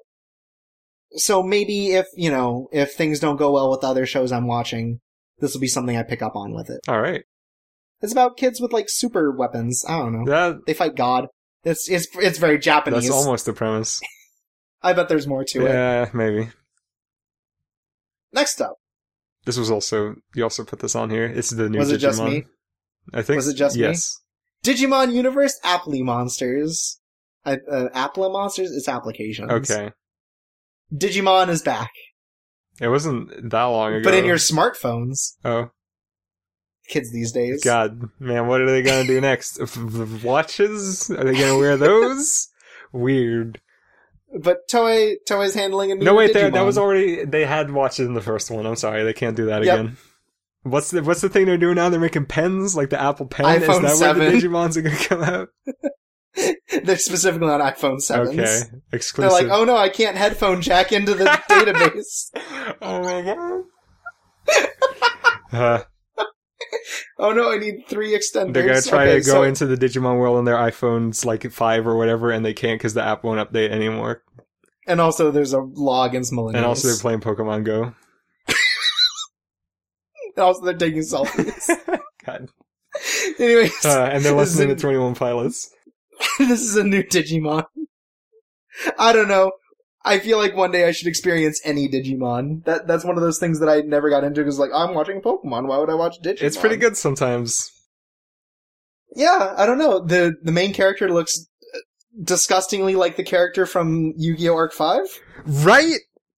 They look exactly the same. Like, the only thing different is he doesn't have two-tone hair. Yeah, but he might as well because his shirt is the red that the kid from Arc 5 also has. So I don't know. It might be neat to check out a new Digimon. I hear people like it. I've never tried it. I don't know. Maybe this is the time to do it. Because, I mean, it's also an issue of, like, this is so divorced from what I understand to be, like, the main Digimon, like, loop or, like, timeline where all the characters are related.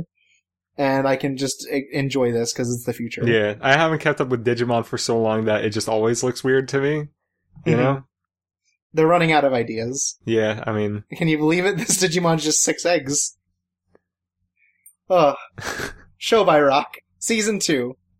I realized, watching the shorts, that I don't actually like Show by Rock that much. Okay. The first season was like flash in the pan, and looking back, I was like, yeah, it was okay. I'll wait for someone else to tell me if this is any good for me to watch any more of it. Alright. This next one, I think I put this on here. Yeah, you did this. Magic Kyun Renaissance, Explain yourself. which is just some kind of like idol, not idol, but like that weird performance group subsection of idol anime. I put this on there just because the Nozaki-kun director is directing this. Okay. And I mean, Nozaki-kun is so good, so maybe he'll make something good out of this. This one specifically is like all of the boys are good at a particular type of art. And it manifests in magic. Yeah. It's like that saying, any high form of art is indistinguishable from magic. That's what they said. Were you the one that said that? No. Okay. Wait, maybe. Maybe it was just me. Well, you know what Michael Scott said? You miss 100% of the shots you don't take, Wayne Gretzky. Right. Michael Jordan. Yeah.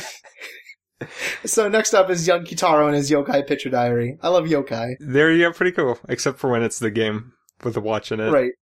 Yeah, I mean, that's okay. That's just okay. Yeah, it's alright, but... This is done by popular shorts studio creators in Pack. Yep. Also known for the things that the director did, like Oz Mafia, Noji-san to Marshmallow, and that Trigger thing. What? Which Trigger short? The most recent one. The one where they're in their phones. Oh. I don't know. You know which one I'm talking about. I know which one you're talking about, but I don't know what it was called, can't think of the name I of it. watched it. Regardless, Creators in Pack, is doing this thing. And it seems like it's a comedy short yokai series. I don't know. Like, Natsume has really opened up my comfortability with, like, things about Japanese mythology more. Mm-hmm. So maybe I'll check this out. Okay. I think I'd more quickly go back to something like Mushishi, but if, I'm looking for something from this season, this looks alright. You might yokai watch this. Yes. Okay. Then, there's Occultic 9. Is this By A1. Is this the Steins Gate spinoff? Yes. Okay. You can tell because of the semicolon. Right, but I know something else does that as well. Well, there's Chaos Head, which is Steins Gate. There's Chaos Child, which is Steins Gate. Is Chaos his child Steins Gate? Yes. That's weird because it looks so bad. There's Steins Gate, which is Steins Gate. I figured. And I think there's now Occultic 9, which is Steins Gate. Okay. There might be some others. Occultic 9, I don't know, I like the style it's going for, and I think overall that sort of world is neat. Like, just taking sort of the, like, high sci-fi sort of thing that they're doing. Mm-hmm. But there's one particular thing about Occultic 9 that's really, like, turning me off of the whole thing, and that's that the main female character is so booby-heavy. Oh. Like, all the shots of her in the PV are of her jiggling and jaggling all around. That seems like something Steins Gate would do. Yeah, and I feel like Steins Gate was a little more minimal on that. In particular, just that particular one of it. Mm-hmm. and maybe that's why it, hit better. But like, Occultic Knight looks nice besides that, but that. Okay, yeah. It just, every shot she's in is distracting because of it. Okay. Like, especially in this PV. But maybe. Alright. It's a far maybe, but it's a maybe. Next up we got Magic Stella, which is about a girl joining a game development doujin group within high school. Which is a pretty basic premise, but I put this on here once again. Are we still doing the maybes? Yes, we are. Yeah. I put this on here purely based on the credentials of the director, who also directed Tanaka-kun and Non-Non Biori and Non-Non Biori Repeat and Kokoro Connect, which are all very good. Yeah, because that's Silverlink. Yeah. That's Silverlink's good output. Magic of Stella is... It looks... This is the point where it looks a little too moe for me. Okay. Because the heads get wider, and the bodies get shorter, and they almost become like weird chibis. Oh, this looks too moe for you, but Long Riders doesn't. Yeah. Yes, actually. Okay. But in Long Riders, the eyes are way bigger. Yeah. I think that's a stylistic thing. But I mean, this is also a stylistic thing. I don't know. There's something about Magic of Stella that rubs me the wrong way in its art style. okay. But yeah, it's basically like New Game, which was this season. But it's a little more independent. It's a little less like AAA sort of thing. Yeah. Which, who knows? I don't know if that is really going to change how it is handled. I mean, it's still a gag show. Like, the New Game wasn't exactly accurate to the real world. It isn't, but I think it tries more, or at least makes gags around the game development part. Yeah. They spend very little time in this PV developing game. Sure. Which is maybe the difference. The pixel stuff they have looks pretty good, though. Yeah. I think it's a style thing. So yeah, I might watch this if I drop a bunch of other stuff. Maybe it's the sort of thing where it's like, they're trying to tell me these kids are in high school, but they also look like they're grade schoolers, because of how chubby they all are. Okay. I don't know. Whatever, There's man. something about that art style. Let's fight. Let's fight with swords, like Token Ranbu. About Hanamaru. historical revisionism. Right. I was way interested in this until I found out that it's basically it just what Girls in Panzer, but No, not Girls in the Panzer, other one the where they're thing. boats. Contact Collection. That's the one. Yeah, but it's not, like, sexy in the same way that Contact Collection tries to be sexy. I mean, maybe if it was sexy, it would be better because then it would have like one saving grace. God damn. So this is done by Dogakobo. That's the Nozaki-kun people. And yeah, Token Ranbu Hanamaru is the first of 2 Token Ranbu animes to be coming out. And this one looks a little more like slice of lifey than whatever UFOtable's gonna do. Uh-huh. But basically, the story is about historical revisionism and these swords coming back as dudes with their swords to fight historical revisionism. Right, It's kind of but like a conspiracy. Because they're literally writing out history. Yeah, I was gonna say calling them historical revisionists isn't enough of an explanation because they're actually going back in time to change history. So they're literally destroying these revising swords. history. It's great. Yeah. See, I love that premise. That's amazing. But then I found out that it's based on some lame garbage, and then It's based on some hot mobile. yeah, Did you put this on here? yes, I think so. Time Bokon 24. Brought to you by Tatsunoko. Based purely on the strength of the output of the director, who has previously worked on such classics as Love Alternative and Rosario plus Vampire. All your favorite shows. They're all there. But this is another one of those Tatsunoko revision, or revitalization things. Oh, I didn't even know about that. Cause it's just like the Yatterman thing. It's just like, What I was gonna say is, I do know that I like a lot of Tatsunoko's, like, goofier, like, really over-the-top children's shows, and this looks like it's kind of one of those, so I'll check it out. yeah. It looks more proper as a revitalization than maybe some of the other stuff they've done. Yeah. When are they gonna revive Samurai Pizza Cats, man? I don't know. Maybe next year. It's about time. We can only dream. Thanks, Tatsunoko. Bless. Now we're moving even faster in the not interested. Moving on to section. the lightning round. Yep, not interested. Or D-list. That said, I do have some things to say about some of these still. Oh, I'm sure. Yeah. But we'll get to it. Ajin Season 2. Yep, it's I didn't watch Ajin Season 1, still so... 2 3D for me, but I might watch it at some point just because the manga's so good, man. Damn. I'd have to go to Netflix for it, and I don't have a Netflix. Oh, that's right. Yeah, I guess, never mind, I'm not gonna watch it. forget And it. there's Bloodivores. There's Bloodivores. Bloodivores, one of, I think, at least 2 manhwa series coming to animation. I know it's a manhwa because it has like this really weirdly overcomplicated premise. About how, like, oh, an epidemic happened and then they had a medicine and then it turned them into vampires. And then it turned them into vampires, and then people hunted the vampires, but some of them are still around, and then one of them is a politician who is a half human, half vampire. And it all sounds bad. And Bloodivores is a good name, though. yeah, that is the one thing I was going to say. It has a good name. And it's directed by the dude who did some of the Raka of the Six Braves. Yeah. Which you love. I don't know which episode. I think one of the later ones, so probably not the... One of the ones you disliked. Yeah. Then the other manhwa thing is Soulbuster. Oh, is that right? Yeah, by Studio Pierrot, of all things. I think it is based on a Chinese, at least, story based on Romance of the Three Kingdoms. Oh, yes, I do know that. Is at least a degree separated, but it's still Romance of the Three Kingdoms. Yeah. That looks It'll probably be about as good as the Samurai Warriors anime. Goddamn. I know that's not Romance of the Three Kingdoms. Don't comment telling me that. So then we have Shumatsu no Izeda of Endings, which is a magical girl in World War II thing. The only good thing about this show is that the girls ride like giant sniper anti-material rifles as brooms. Yeah, anti-tank rifles. Yeah. And it's directed by the person who did Tribe Called Quest. Yeah. Honestly, if like, you know, if someone stops me in the middle of the street and puts like a knife to my head and is like, hey, you need to watch one of the 2 World War II Magical Girl series this season, I would watch this one. There's another one? Yeah, there's Brave Witches. Oh yeah. Damn. We'll get to that. I agree with that. So because I think this one looks better and maybe looks a little less Lame?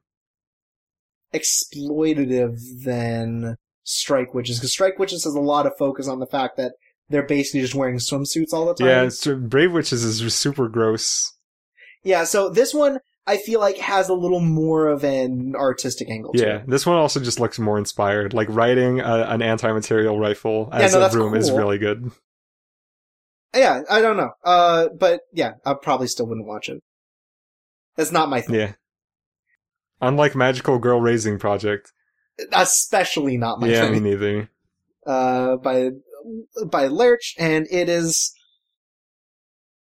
a battle royale series, but they're all tiny, tiny girls. Whoa, did you accidentally skip to the next one? Because that's true of the next one also. Yeah, but that one has like a series behind it. Yeah. Magical Girl Raising Project, all the designs look so booby. It still sounds like you're talking about the next show too. Look, I get it, but Magical Girl Racing Project is weird because they all, I think, are supposed to be like 13, but all of them also wear like really revealing outfits, and it's weird. But basically the premise is that there are too many magical girls, they have to kill each other. Oh, anyways. Slow down, Genrobuchi. Anyways. Next up we have Vivid Strike, which is the new lyrical girl Nanaha thing? Yeah. Okay. Sure I wasn't sure, I guess, because it has like it has a lot of really awful character designs, and one of them has green and red eyes. And also the last Nanoha was Vivid. Oh, so. I didn't know that. I just knew because all the character designs are bad, and one of the girls had the 2 eye colors. Oh, okay. Yeah. That's the only one that's ever done it. It's definitely something that I know is a calling card of this. Okay. But Lyrical Girl Nanaha always strikes me as like the least interesting of battle series could ever be. This is okay. Because the only one I've ever really seen any of is the one where it's straight up just they're at a tournament fighting each other, and it was bad. Alright. Like, you think if all you have is just these kids are gonna fight each other, you'd give them cool fighting styles and have them... You'd make good fighting. And make them do the good fights, but they didn't. It was really bad. Fucked up that the director of Glass Lip's gonna do something bad. I can't believe it. Oh man, actually, quick aside about Magical Girl Raising Project. Looking into this, I also learned about something called Magical Girl Sight, which the main thing is that the magical weapon that the main character has is literally a gun. Wow. Like, literally Just shoots like in bullets the at new Death people. Note. Oh, fuck! Uda no Prince-sama, Maji Love Legend stars the new Udapri series by A1. Okay. But apparently not directed by the guy who did the other Udapris. I don't know how Udapri every year keeps finding new ways of like, oh, the girl couldn't decide which boy she wanted to date, so they just moved up a year anyways. Like, I feel like they should have graduated twice by now.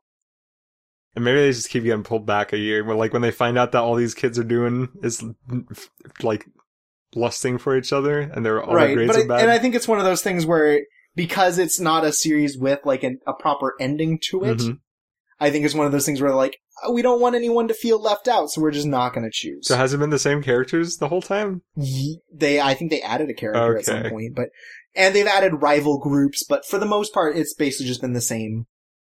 All right. Speaking of basically just the same, Iron-Blooded Orphans, Mobile Suit Gundam Season 2. The new one. I hope that an animation as good as the kid running through the cornfield is going to be in this one. Yeah, I hope that kid is alive still. Because that was good. But yeah, so this is just more Iron-Blooded Orphans. If you liked that, you'll like this. That's not a guarantee. Probably. Maybe. I mean, as far as I understand, it's literally all the same staff, so I can't imagine the story getting too different. Yeah. Uh-oh. Oh, my Gundam has a sword and a gun. No. It's not called Swordman. And then Idol Memories. It's an idol thing. Yeah. It's an idol thing. That's about it. Yep. I think that's it. I don't even think there's like a twist to it. They're idols, but also they're extremely attractive. What? Man, I prefer all those shows about the idols that are way ugly. Yeah, right? Yeah. And then there's Kaido Joker Season 4. That's more Kaido Joker. It's okay. I watched one episode of it at one point and I had fun, but it's not really my thing. Isn't it like a spin-off of Conan? I don't think so. If it is, It that would might be be the really same weird. author, at least. That could be. Then we have the second season of Age 12, A Little Heart Pounding. This show is so ugly. It doesn't look good. And from the bonus episode we did a couple seasons ago, I learned that it's a lot about learning how to deal with puberty. So it's for children, like young girls who go through that. Okay, that's alright then. Then I'm okay. But also, apparently it's boring as shit. Okay. I mean, that still puts it up higher than what I had originally thought it would be. Yeah, for sure. It's nice. Alright, this next one's really important. Oh, you weren't done. Ping Continue. Pong Girl. No, let's talk about the important thing. This show's really important. Ping Pong Girl. I don't know. It's just about girls doing ping pong, and I don't know why you would ever. It's about middle school girls playing ping pong. I don't know why you would ever make a ping pong show anymore after the really good one came out, and you're never gonna make a better ping pong show than that. But goddamn, if Yasuhiro Irie, director of the entirety of Full Metal Alchemist Brotherhood, storyboard artist on Cowboy Bebop the movie, and also director on Cairo Phantom Memory, isn't gonna try. He pissed someone off at Kinema Citrus. Or maybe this is like his dream project, who knows? Yeah, maybe he was doing all these like prestige things just to be like, but then I want to do ping pong girl. Who knows? Who knows? I don't understand how you can go from like one of the greatest shonen anime of all time to Ping Pong Girl. It does seem weird, but I guess that's the thing about directors is sometimes they don't get to choose, but usually it's within a genre or a studio. It's weird. Yeah, but you'd think that this guy would get to choose. Like, this is a pretty good track record, but hey, it's a cutthroat business. Then there's Nobunaga no Shinobi, which as far as I understand is about a little tiny ninja warrior who kills Nobunaga. Or works for Nobunaga.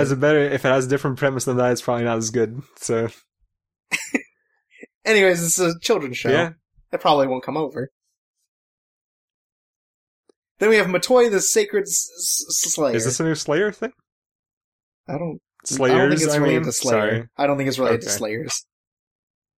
I thought this was a second season of something. Oh, it could be. I don't think so. It's a magical girl thing that I'm not interested in. Check quick, though. Yep. Oh my god, the description on it is so long, I'm not going to read all this. It is 2016. But yeah, it is. She's a shrine maiden, and she becomes a magical girl and hangs out with some magical girls. Man, just like, oh my god, did you hear that the author of Girl Meets Bear was in on the anime ending? Like, I didn't he know had that. okayed it. Oh, what? Yeah, right? So I was right. They were in cahoots. How dare they? I know. I can't believe this collusion. Ugh. Oh, something that's not on here that we should say. What was that series? The Regalia, the Sacred Seven Stars, or whatever. Do we have to mention this? Because that's basically just continuing from last season. It's not. It's completely starting over. Oh, okay. Actus has decided they're just going to straight up, like, go back, touch up the first 4 episodes, and then also continue on. Okay. So Regalia, the Three Sacred Stars, is basically completely new. They're gonna update stuff, and they're gonna actually finish it this time. All right. I'm not watching it. Yeah, me neither. I hear But it's I thought we okay. should bring it up. Yeah. I hear that the 2D mech stuff is good, which is good, because 2D mech stuff. I'm into it. Next up, Nanbaka by I'm Satellite. not into that. They got huge They feet, do have and I don't huge like feet. the art, It's so and weird. I don't like the art style. Yeah. There's something about the art style that makes it look too overproduced, but also the character designs are like a little too like unfinished, it seems. It reminds me of Prison School. Visually, at least. Like, okay, because so like, first of all, the colors are just like blinding. Yeah, it's very loud visually. Yeah, it's very loud visually, and I don't know, there's more about it. It's just, it turned me off a lot. Just by how it looks. This was the very first thing that Crunchyroll announced they got this season, right? Yeah, because they have the manga as well. Oh, yeah. That makes sense. It's got, like, some guy who looks like a stereotypical Nazi. Wow. And the entire PV, like, I think its main joke is that it keeps censoring everything. Okay. Because there are a lot of beeps and boops over words. It's about people in prison who still try to have a good time. Yep. And also escape. Yeah, I guess. That's part of it. If you're gonna have a good time in prison, I think that's one of the... I think that's Next up, mandatory. Season 2 of Bishoujo Yugi Unit Crane Game Galaxy. This is the really bad 3D one. Yeah. It's the one that a lot of people disliked because apparently the original also had 15 minutes of the voice actors like playing crane games and having fun outside, and they just cut that from the Crunchyroll Oh, simulcast. what? Yeah, right? That sucks. Messed up. Then we also have Season 2 of Bungo Stray Dogs. We didn't like it. Yeah. So we're not gonna watch it. I'm not into it. I still like hearing all these, like, American authors getting picked up. It's like, oh, it's crazy because it's just, you know, fucking Mark Twain or whatever as a villainous magical dude. Yeah. And I don't know, I still like the premise of Bungo Stray Dogs, and the execution was not for me. Yeah, it was not great. Then we have Drifters. Woof. Oh, Drifters. Drifters is based on a manga by Kota Hirano, who is also the author of Hellsing, one of the worst manga Yes. of all time. It's the best, actually. No, it's not one of the worst manga of all time, but it is very bad, and it basically just rode off the coattails of Trigun into popularity. And Drifters is even worse, but this looks great, and I hate that it does. It looks really good, visually. Yeah. As far as I can tell, it looks like they basically have their own studio to build it. Yeah, it's called Hood's Drifters Studio, so I'm pretty sure the studio was put together just for this. And it's being directed by the person who did a lot of JoJo's. Yeah, but not actually, the good part. And also Hellsing Ultimate. Yeah, well, he was episode director on Hellsing Ultimate. And so, okay, so Drifters is like historical fan fiction, basically. I guess. It's just, here's a bunch of people from history fighting each other. Which, you know, that's dumb enough to be interesting. Why couldn't the new Berserk look this good? Like, I don't know, what is the Hellsing author does that makes him it so that his bad series keep getting these great looking adaptations? I mean, yeah, that's weird, because you'd think Berserk with the prestige it's had, but I guess also it hasn't had an anime in forever. But neither is Yeah. Hellsing, so I don't know where they're getting that. I don't know. It's well, weird. I think it's different because Berserk was licensed out, and I think this might have been a homegrown project. It might be. Yeah. Like the dude behind Hellsing is just like, I've got a lot of money. I don't even know that he does, but man, he knows how to He get funds stuff it made. himself. People who really like Hellsing don't even like Drifters. Oh man. Yeah. Really? Well, not everybody, of course, but there's a lot of people I know that think Yeah. Hellsing is good, that think Drifters is bad. Okay. I mean, Drifters, like, just the idea of a bunch of people from history just fighting for no reason sounds fun. Season 3 of Amero Coco. It's still Amero Coco. It's still a short show. I think it would be better as a whole show. But, I mean, hey, it's alright. That dog's still really cute. They've used the same picture for the last 3 seasons. That they have, yes. And there's more Card by Vanguard G. Yep. And then there's the I've Had Enough of Being a Magical Girl one, where she does magical girl stuff in her underwear. Yep. And then there's Kiss Him, Not Me, which at some point sounded, funny enough, and then I read more into it and it was kind of gross. Oh, okay. Well, what's the basic premise of this again? The basic idea is that there's this girl who suddenly becomes very attractive through, exercise and losing weight. And a whole bunch of boys want to fall in love with her. But she's really into yaoi, so she just wants them to kiss each other, and so she's distraught. Right. That's kind of funny, but I don't know if that's funny There's enough kind to of a carry joke whole to show. it, but then also a lot of it is like, oh, there's an arc where she gets fat again, and they can't decide if they love her anymore. Oh. And stuff like that. Just, Weird that the director of this also directed things like Bubblegum Crash and Gunslinger Girl. Yeah. That seems like a weird switch. I just realized there's a thing that's not on here, and I only realized this because the premise of it upsets me a little bit. It's To Be Hero, which is like this parody comedy superhero show about a guy who designs toilet sheets, and then one day toilet seats, sorry. And one day he gets sucked into one, and he becomes a superhero, and he gets tasked with saving the world, except that he's fat, because, in One Punch Man he gets bald, and in this he gets fat, that's the joke. And I think he's also bald. Alright, hot up and... I'm looking at To Be Hero. Hot up and coming parody writers. Here's a tip that I really want you to take to heart.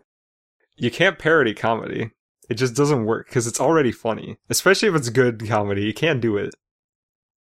Because you're just going to be stealing the same jokes. If you ever watch Scary Movie, it just steals a lot of the jokes from Scream. And then there's the what's up part in there, which is not funny.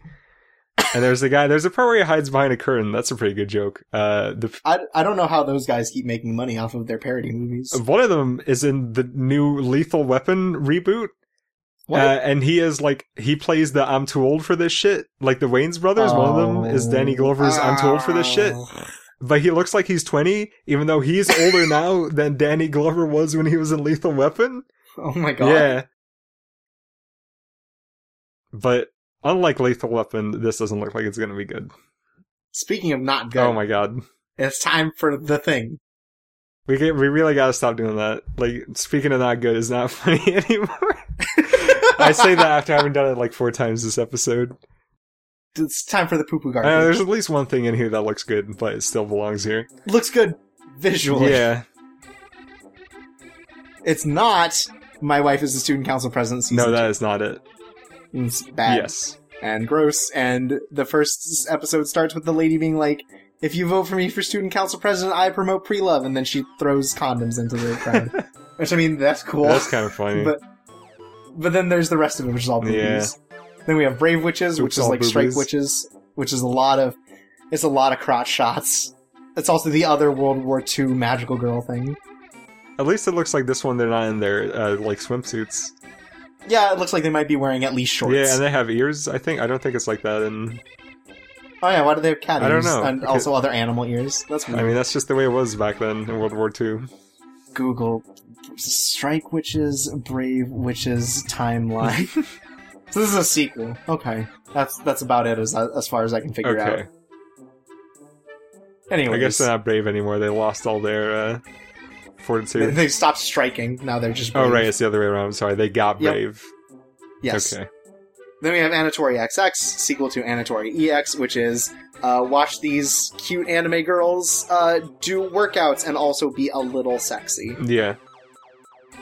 Which, if it inspires someone to work out, good for them, but I don't think that's the intended audience. It's really bad, because the first episode, it's like, okay, here we work out, and then afterwards, there's a gag where she goes to eat cake. And it's like, any dietitian worth their salt will tell you that, no matter how you end up going about, trying to exercise, the one thing you should never do is eat fatty food after exercising. Right. So that is, how do you mess that up in the first episode? It's messed How up. do you get that so wrong? And then we have maybe one of the better looking things this season. Based on just the PVs, I think this is the best looking show this season, and that upsets me a lot. And it's Keijo! Keijo! With like 8 exclamation points. That's a lot.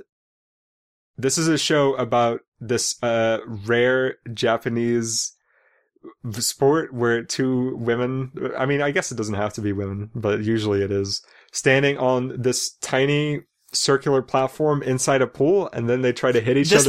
This is like a bigger circular platform. Like, it looks like it's a tournament level of this game. Yeah, and what they're trying to do is they're trying to boop each other off of it with their butts.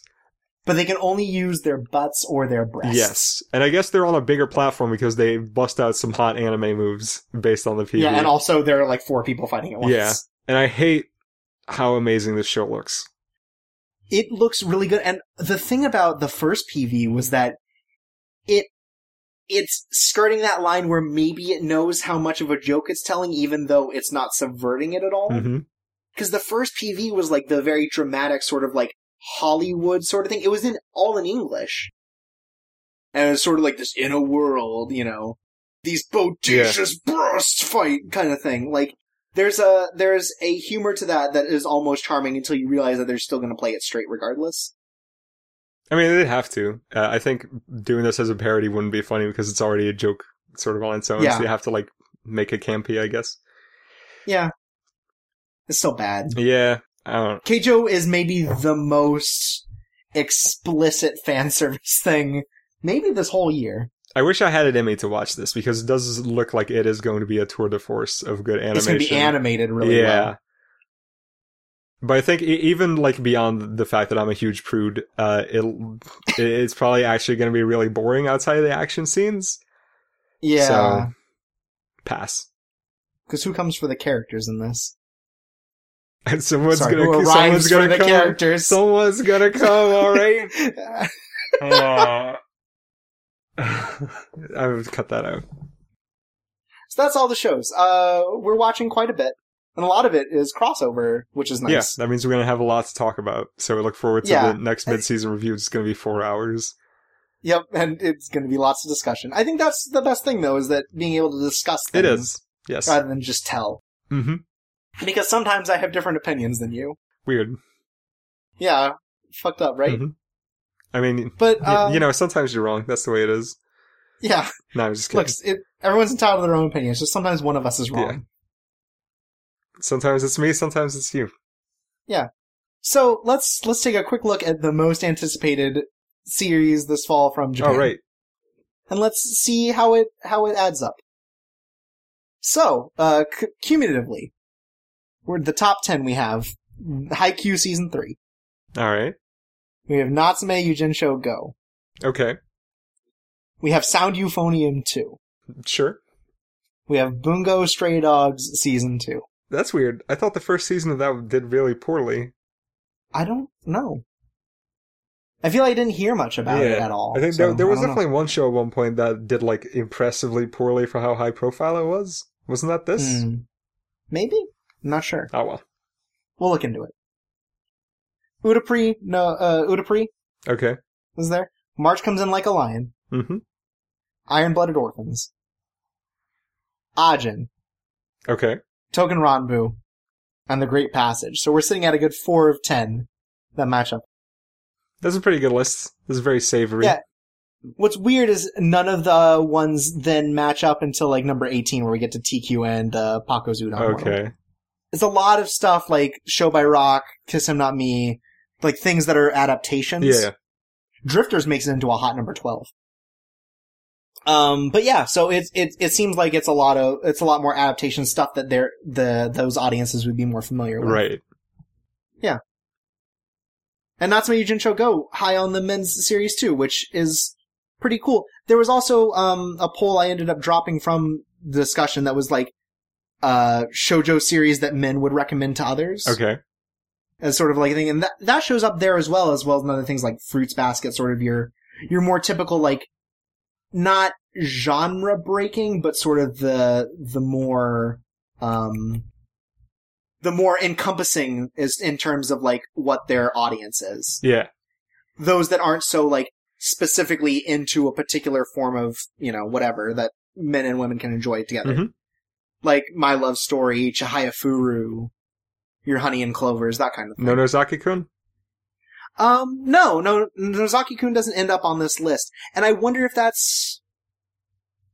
I don't know why that might be. Because it does seem like that's the sort of comedy thing that dudes would be into. I don't know. That seemed like a weird missing thing from this list. But, oh well. Also, I think it's funny that, the predominant group of them said, like, oh yeah, I'll just read a shoujo series if the main character's attractive. Well, hey. Like, sometimes it's that simple. That's kind of strange, because I think a lot of shoujo series is like, isn't really, the female characters aren't drawn in a way that is, like, female characters that are drawn to be attractive to men usually are. They're always like have this like weird like overly cheery nature to them and like the really large eyes. I guess so, but I think, but they're not saying that the characters seem cool. It's just the particular art style, right? Which, to some degree, I kind of get, because it is very much a beautiful art style. If you look at traditional shoujo, like a beauty pop or or an Oran or things like that. The idea is to make them sort of these attractive girls to give you the idea that, everyone's going to be going after them. Right. Fruits Basket a little less on that side, but I think Fruits Basket also has a lot more going for it. I mean, if you say so. I hear it's supposed to be funny. I don't know anything about Fruits Basket. Okay. Look, I'm just going to admit on this show that I just haven't watched any of the seminal series. It's finally going to come out. Turns out you've just been bluffing this whole time. You haven't been watching anything. Yep. Oh, and also we're watching JoJo's still. Oh yeah, I guess. That's still happening. We're getting into the good stuff. The better stuff. Yeah. And now, before we go, we've got some fan mail. Oh, do we? Yes. Cool. And as always, you can send in fan mail to us at chorpswaysa. That's CHORPSAWAYSA @gmail.com. I thought you were gonna say as always is by QB. No. QB actually doesn't have one this time. Oh, what? This first one comes from friend of the show, Onmarin. Okay. Hello. What makes fan service in anime tolerable? And is there a way to have it without feeling gross and unnecessary? Thank you for the question. I mean, there's totally a way to make fan service tolerable. Yeah, totally. Because fan service, I think, in a lot of ways just goes to, like, nudity or, like, risque stuff. Mm-hmm. And it's not like artistic nudity is something that is completely devoid in anime. Right. Definitely, you don't see as much of it. But it's not like that's something that's just been completely undefined. No, but I also think that artistic nudity and fan service is not the same thing. Yeah, so I guess if we're just including fan service, which is like the kind of like, the panty shot or something like that. Uh-huh. How to make that tolerable? Because there's definitely a way to do it without feeling gross or unnecessary.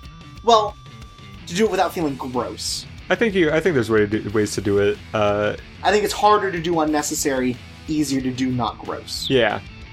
Because I think incidental maybe makes it the most tolerable. Yeah, it just has to feel like it belongs there, I guess. Like, you shouldn't just kind of toss it in there in a way that the plot doesn't lead up to. Like, that's why, like, pool or beach episodes are so good, is because it makes sense for people to be scantily clad there. And you don't have to do, like, weird stuff about it. Like, I think the thing that really makes it kind of gross and intolerable is the way that, like, if a girl trips and you see the girl's panties, right, and it's never brought up, it's unnecessary, but you move on. Yeah. There's nothing necessarily weird about it. It's when they do, like, the main character sees it and does, like, the zoom in and out on it, like, whoa! And they freak out. Like, that's where it starts to get kind of intolerable. I think it's the other way around that they should do Really? it. Yeah, I think it should fit in the plot in whatever way it can. Like, if it's just us seeing it for no reason, then they shouldn't do it. See, I feel like when the main character just goes like, "Oh shit, I saw panties," or whatever, it's a little more intolerable because they're putting so much focus on it. Yeah, I guess. That, like, if you're gonna do that particular joke has to be handled really well. I think at the very least, the way to make it not gross is really easy. Just don't put the characters that are being put out as fan service in a compromising position. That's all you have to do. Yeah, I think that's the thing too, is like, if incidental fan service, I think, is a lot more forgivable than something where it's like very clearly like they're trying to make it look like it's kind of sexual. Yeah. Like the falling over thing, if a dude ends up on top of them and like holding their boobies, that's where it gets... That's bad. Yeah. Like I say that like putting a lot of focus on it is kind of bad, but Punchline goes against that, and that was something I enjoyed. But they do it so much that it ends up like turning over to be a joke that it keeps happening. So I don't know. I guess it is context sensitive. You know what is good fan service? Tell me about Keijo. That is the way you should do it. I'm being 100% honest right now. The entire plot is 100% like, you know this is going to be You know this is going to be fan service. These characters choose to be in this position. Well, sort they of. are empowered in their being sexy, just like in Kill la Kill. And that's how you know feminism is over. I mean, no, wait, I meant shit. I mean, gender inequality is over. I like how half of that was a serious answer. Yeah. I mean, but I stand by it. The point is that it's not... You don't feel like a weird spectator in Keijo, because this is just the way this is. Like, this is not... They don't act embarrassed about it. They know it's a thing they have to do. They know it's the thing they do, and it's just perfectly normal. Mm-hmm. I mean, it's not... I wouldn't call it perfectly normal. It's a weird sport. It's a sport I don't think that actually exists in real life. It does. I mean, it's not a sport, but people do it. Okay. They don't do it for high-stakes gambling money like they do in Keijo. I mean, I don't know. Maybe they do, but not that I'm aware of. So fan service is a weird thing. It's going to be very case by case. I think there are ways to handle it that in some shows totally work and some shows just don't. So it's going to depend. Yeah. But yeah, there are totally ways to do it. I guess just the two things that you gotta avoid if you're gonna make good fan service: don't compromise the character that it happens to, but also don't make them too active of a player in it, because that makes you as the writer look weird. Like don't make a character like pop open their bra in the middle of the street because they're an empowered woman and sexism is over, because that's weird. Right. I don't think that's one of those things anime tends to do. I know it happens, but also don't do it. You ever seen Icon? No. Okay. You want to tell me about it? No, me neither. It's just like all the characters have all the characters have very large breasts in it, and they're very proud of them. And that crosses into like the weird territory. And I know that kind of goes against what I said earlier. That's the thing, is it's so dependent on how it's handled. Yeah. And it's so dependent on context and kind of how it's treated, that sometimes things that we're gonna say are like bad are totally okay. Or at least acceptable. Okay maybe isn't the right word. I don't know about that. I don't think fan service is ever okay if a character is compromised for it. Well, no, but what I'm saying is that particular one, but we keep saying like, here's a thing that I think is bad. Oh wait, but there's a show that does it well, so. Yeah, I guess. So I don't know. But please don't do it. We could just do with less fan service. Yes. If you're gonna do it, go whole hog, and don't try to make a respectable, or don't pretend to build a respectable show around it, because it's so transparent. Every time. And then we have one more question, which is maybe a little more general. Okay. From Lee. How do I tell the good anime apart from the bad anime? And do I even bother to try? It's really easy, actually. Yes. Is there... Well, okay, so do you bother to try? Yes. I think that it's worth giving any show a shot that catches your interest. Okay. So, you have an answer for the first part. If there's a sword on the front, and the main color is red, that means it's good. Yeah. That's the one thing that you can tell. That is the single criteria. All other shows are not good because they don't approach it. They don't approach the artistic medium in the right way. Jordan, but we're trying to answer serious questions. Oh, you're right. I'm sorry. If there's a booby on the front, then it's even better. Thank you. No, I think realistically the only way to tell if an anime is good or not is to watch it. Yeah, absolutely. And even that is not enough, because sometimes a show botches it like halfway into its run. Yeah, so I think it's worth it to try watching an anime that interests you, just in general. Because sometimes it's going to be bad. In fact, I'd say that more often than not, you as a person are probably going to be disappointed by it, because things are not going to be for everyone. Yeah. But I think when you find the, handful of shows that you really like from a season or a year, those are really good. Mm-hmm. Anime is like TV. You watch a lot of it, and you kind of figure out what you like about it. The only thing is that anime is so hyper-saturated as a medium than anything else that there's just so much that you could watch. Yeah. Like, old host, future friend occasionally asks me, hey, is there anything in the next season that you think I'd like? And you know what? Most of the time I have there's one or two. Cause he's got the sort of tastes that, doesn't fit a lot of what makes anime in a way. Yeah. The predominating genres. Like high school. Or sports. Or high school sports. But, I think every season there tends to be at least one show for everyone. Sometimes even more. Yeah. I think you could very much just depend on, if you think a premise sounds good, you can watch it, I think. Because, there's a lot of different people who come to anime for a lot of different reasons. I like my good, high-quality, complicated prestige anime. And I think, your average Sword Art Online ripoff is not just bad, but something that I could not get into. But there's a lot of people that really like that sort of thing, and just, clearly will consume anything that's even vaguely like that. So if you read the description of a Sword Art Online, and you think that sounds good, then you probably will enjoy it too, even though I don't. Yeah, please don't take our opinions as fact. It's what we think. As a matter of fact, don't take anyone's opinion as fact when it comes to anime. Just don't look up other people's opinions, or do. And if they say it's really bad, unanimously, then don't watch it.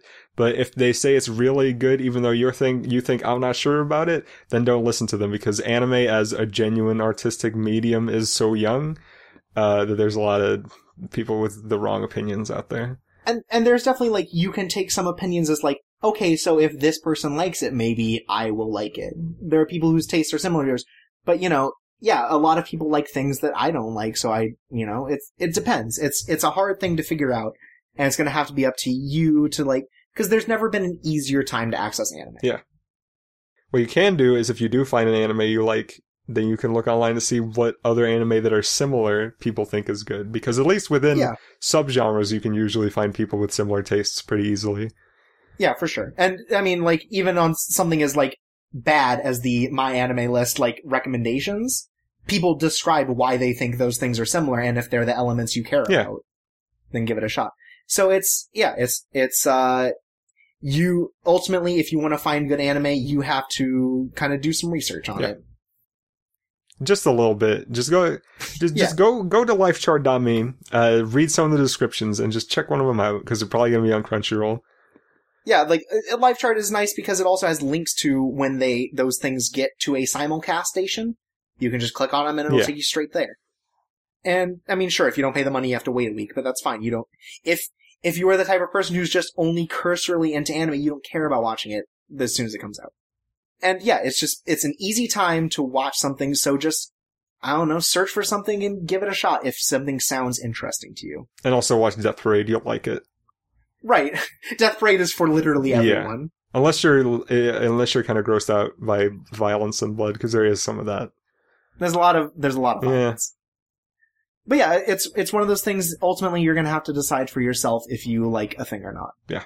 And I think it is worth trying, because sometimes anime tells a story that maybe wouldn't work in other media. Sometimes it is good, despite what you may have heard. Yeah. So that's all the fan mail we've had. Yeah. We are looking into getting a new iTunes listing done, because Future Friend lost the email. We have to say goodbye to the old one. Exactly. And so we'll be making a new one, and we'll let you know on our Twitter, twitter.com/Chaco_disaster, where you can find all the hot news about us.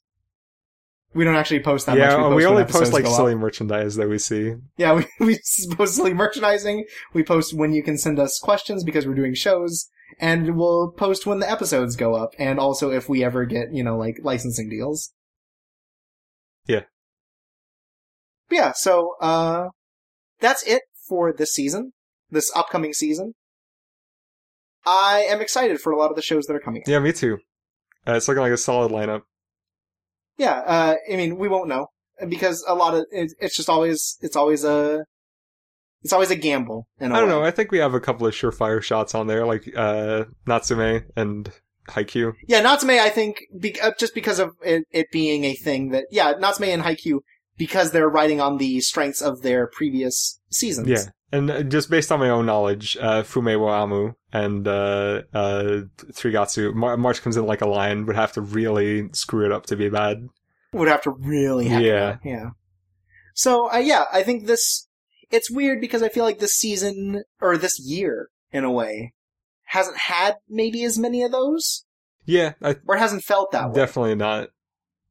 Like, it definitely seems like it's been a lot more gambles and a lot more like, this might be interesting and this turned out pretty okay, but nothing like as stand out as a lot of other years. Definitely nothing as good as Death Parade yet this year. Yeah. But, I'm excited. I'm excited for how this year is going to end as far as anime. Mm-hmm. It looks pretty good. Yeah. Oh. No, never mind. Okay. Anyways, I've been Chorpsway. I've been Jordan. Next time we come at you, we're gonna tell you about what happened to all the shows we were watching during summer. Did we stick with them? Did we drop any more of them? Did they turn out great? We'll find out then. See you guys then. Don't forget to go to lootanime.com/chocolate-disaster to get 10% off your next Loot Crate submission. We're not sponsored. No, we're not. But I wish we were. Contact us.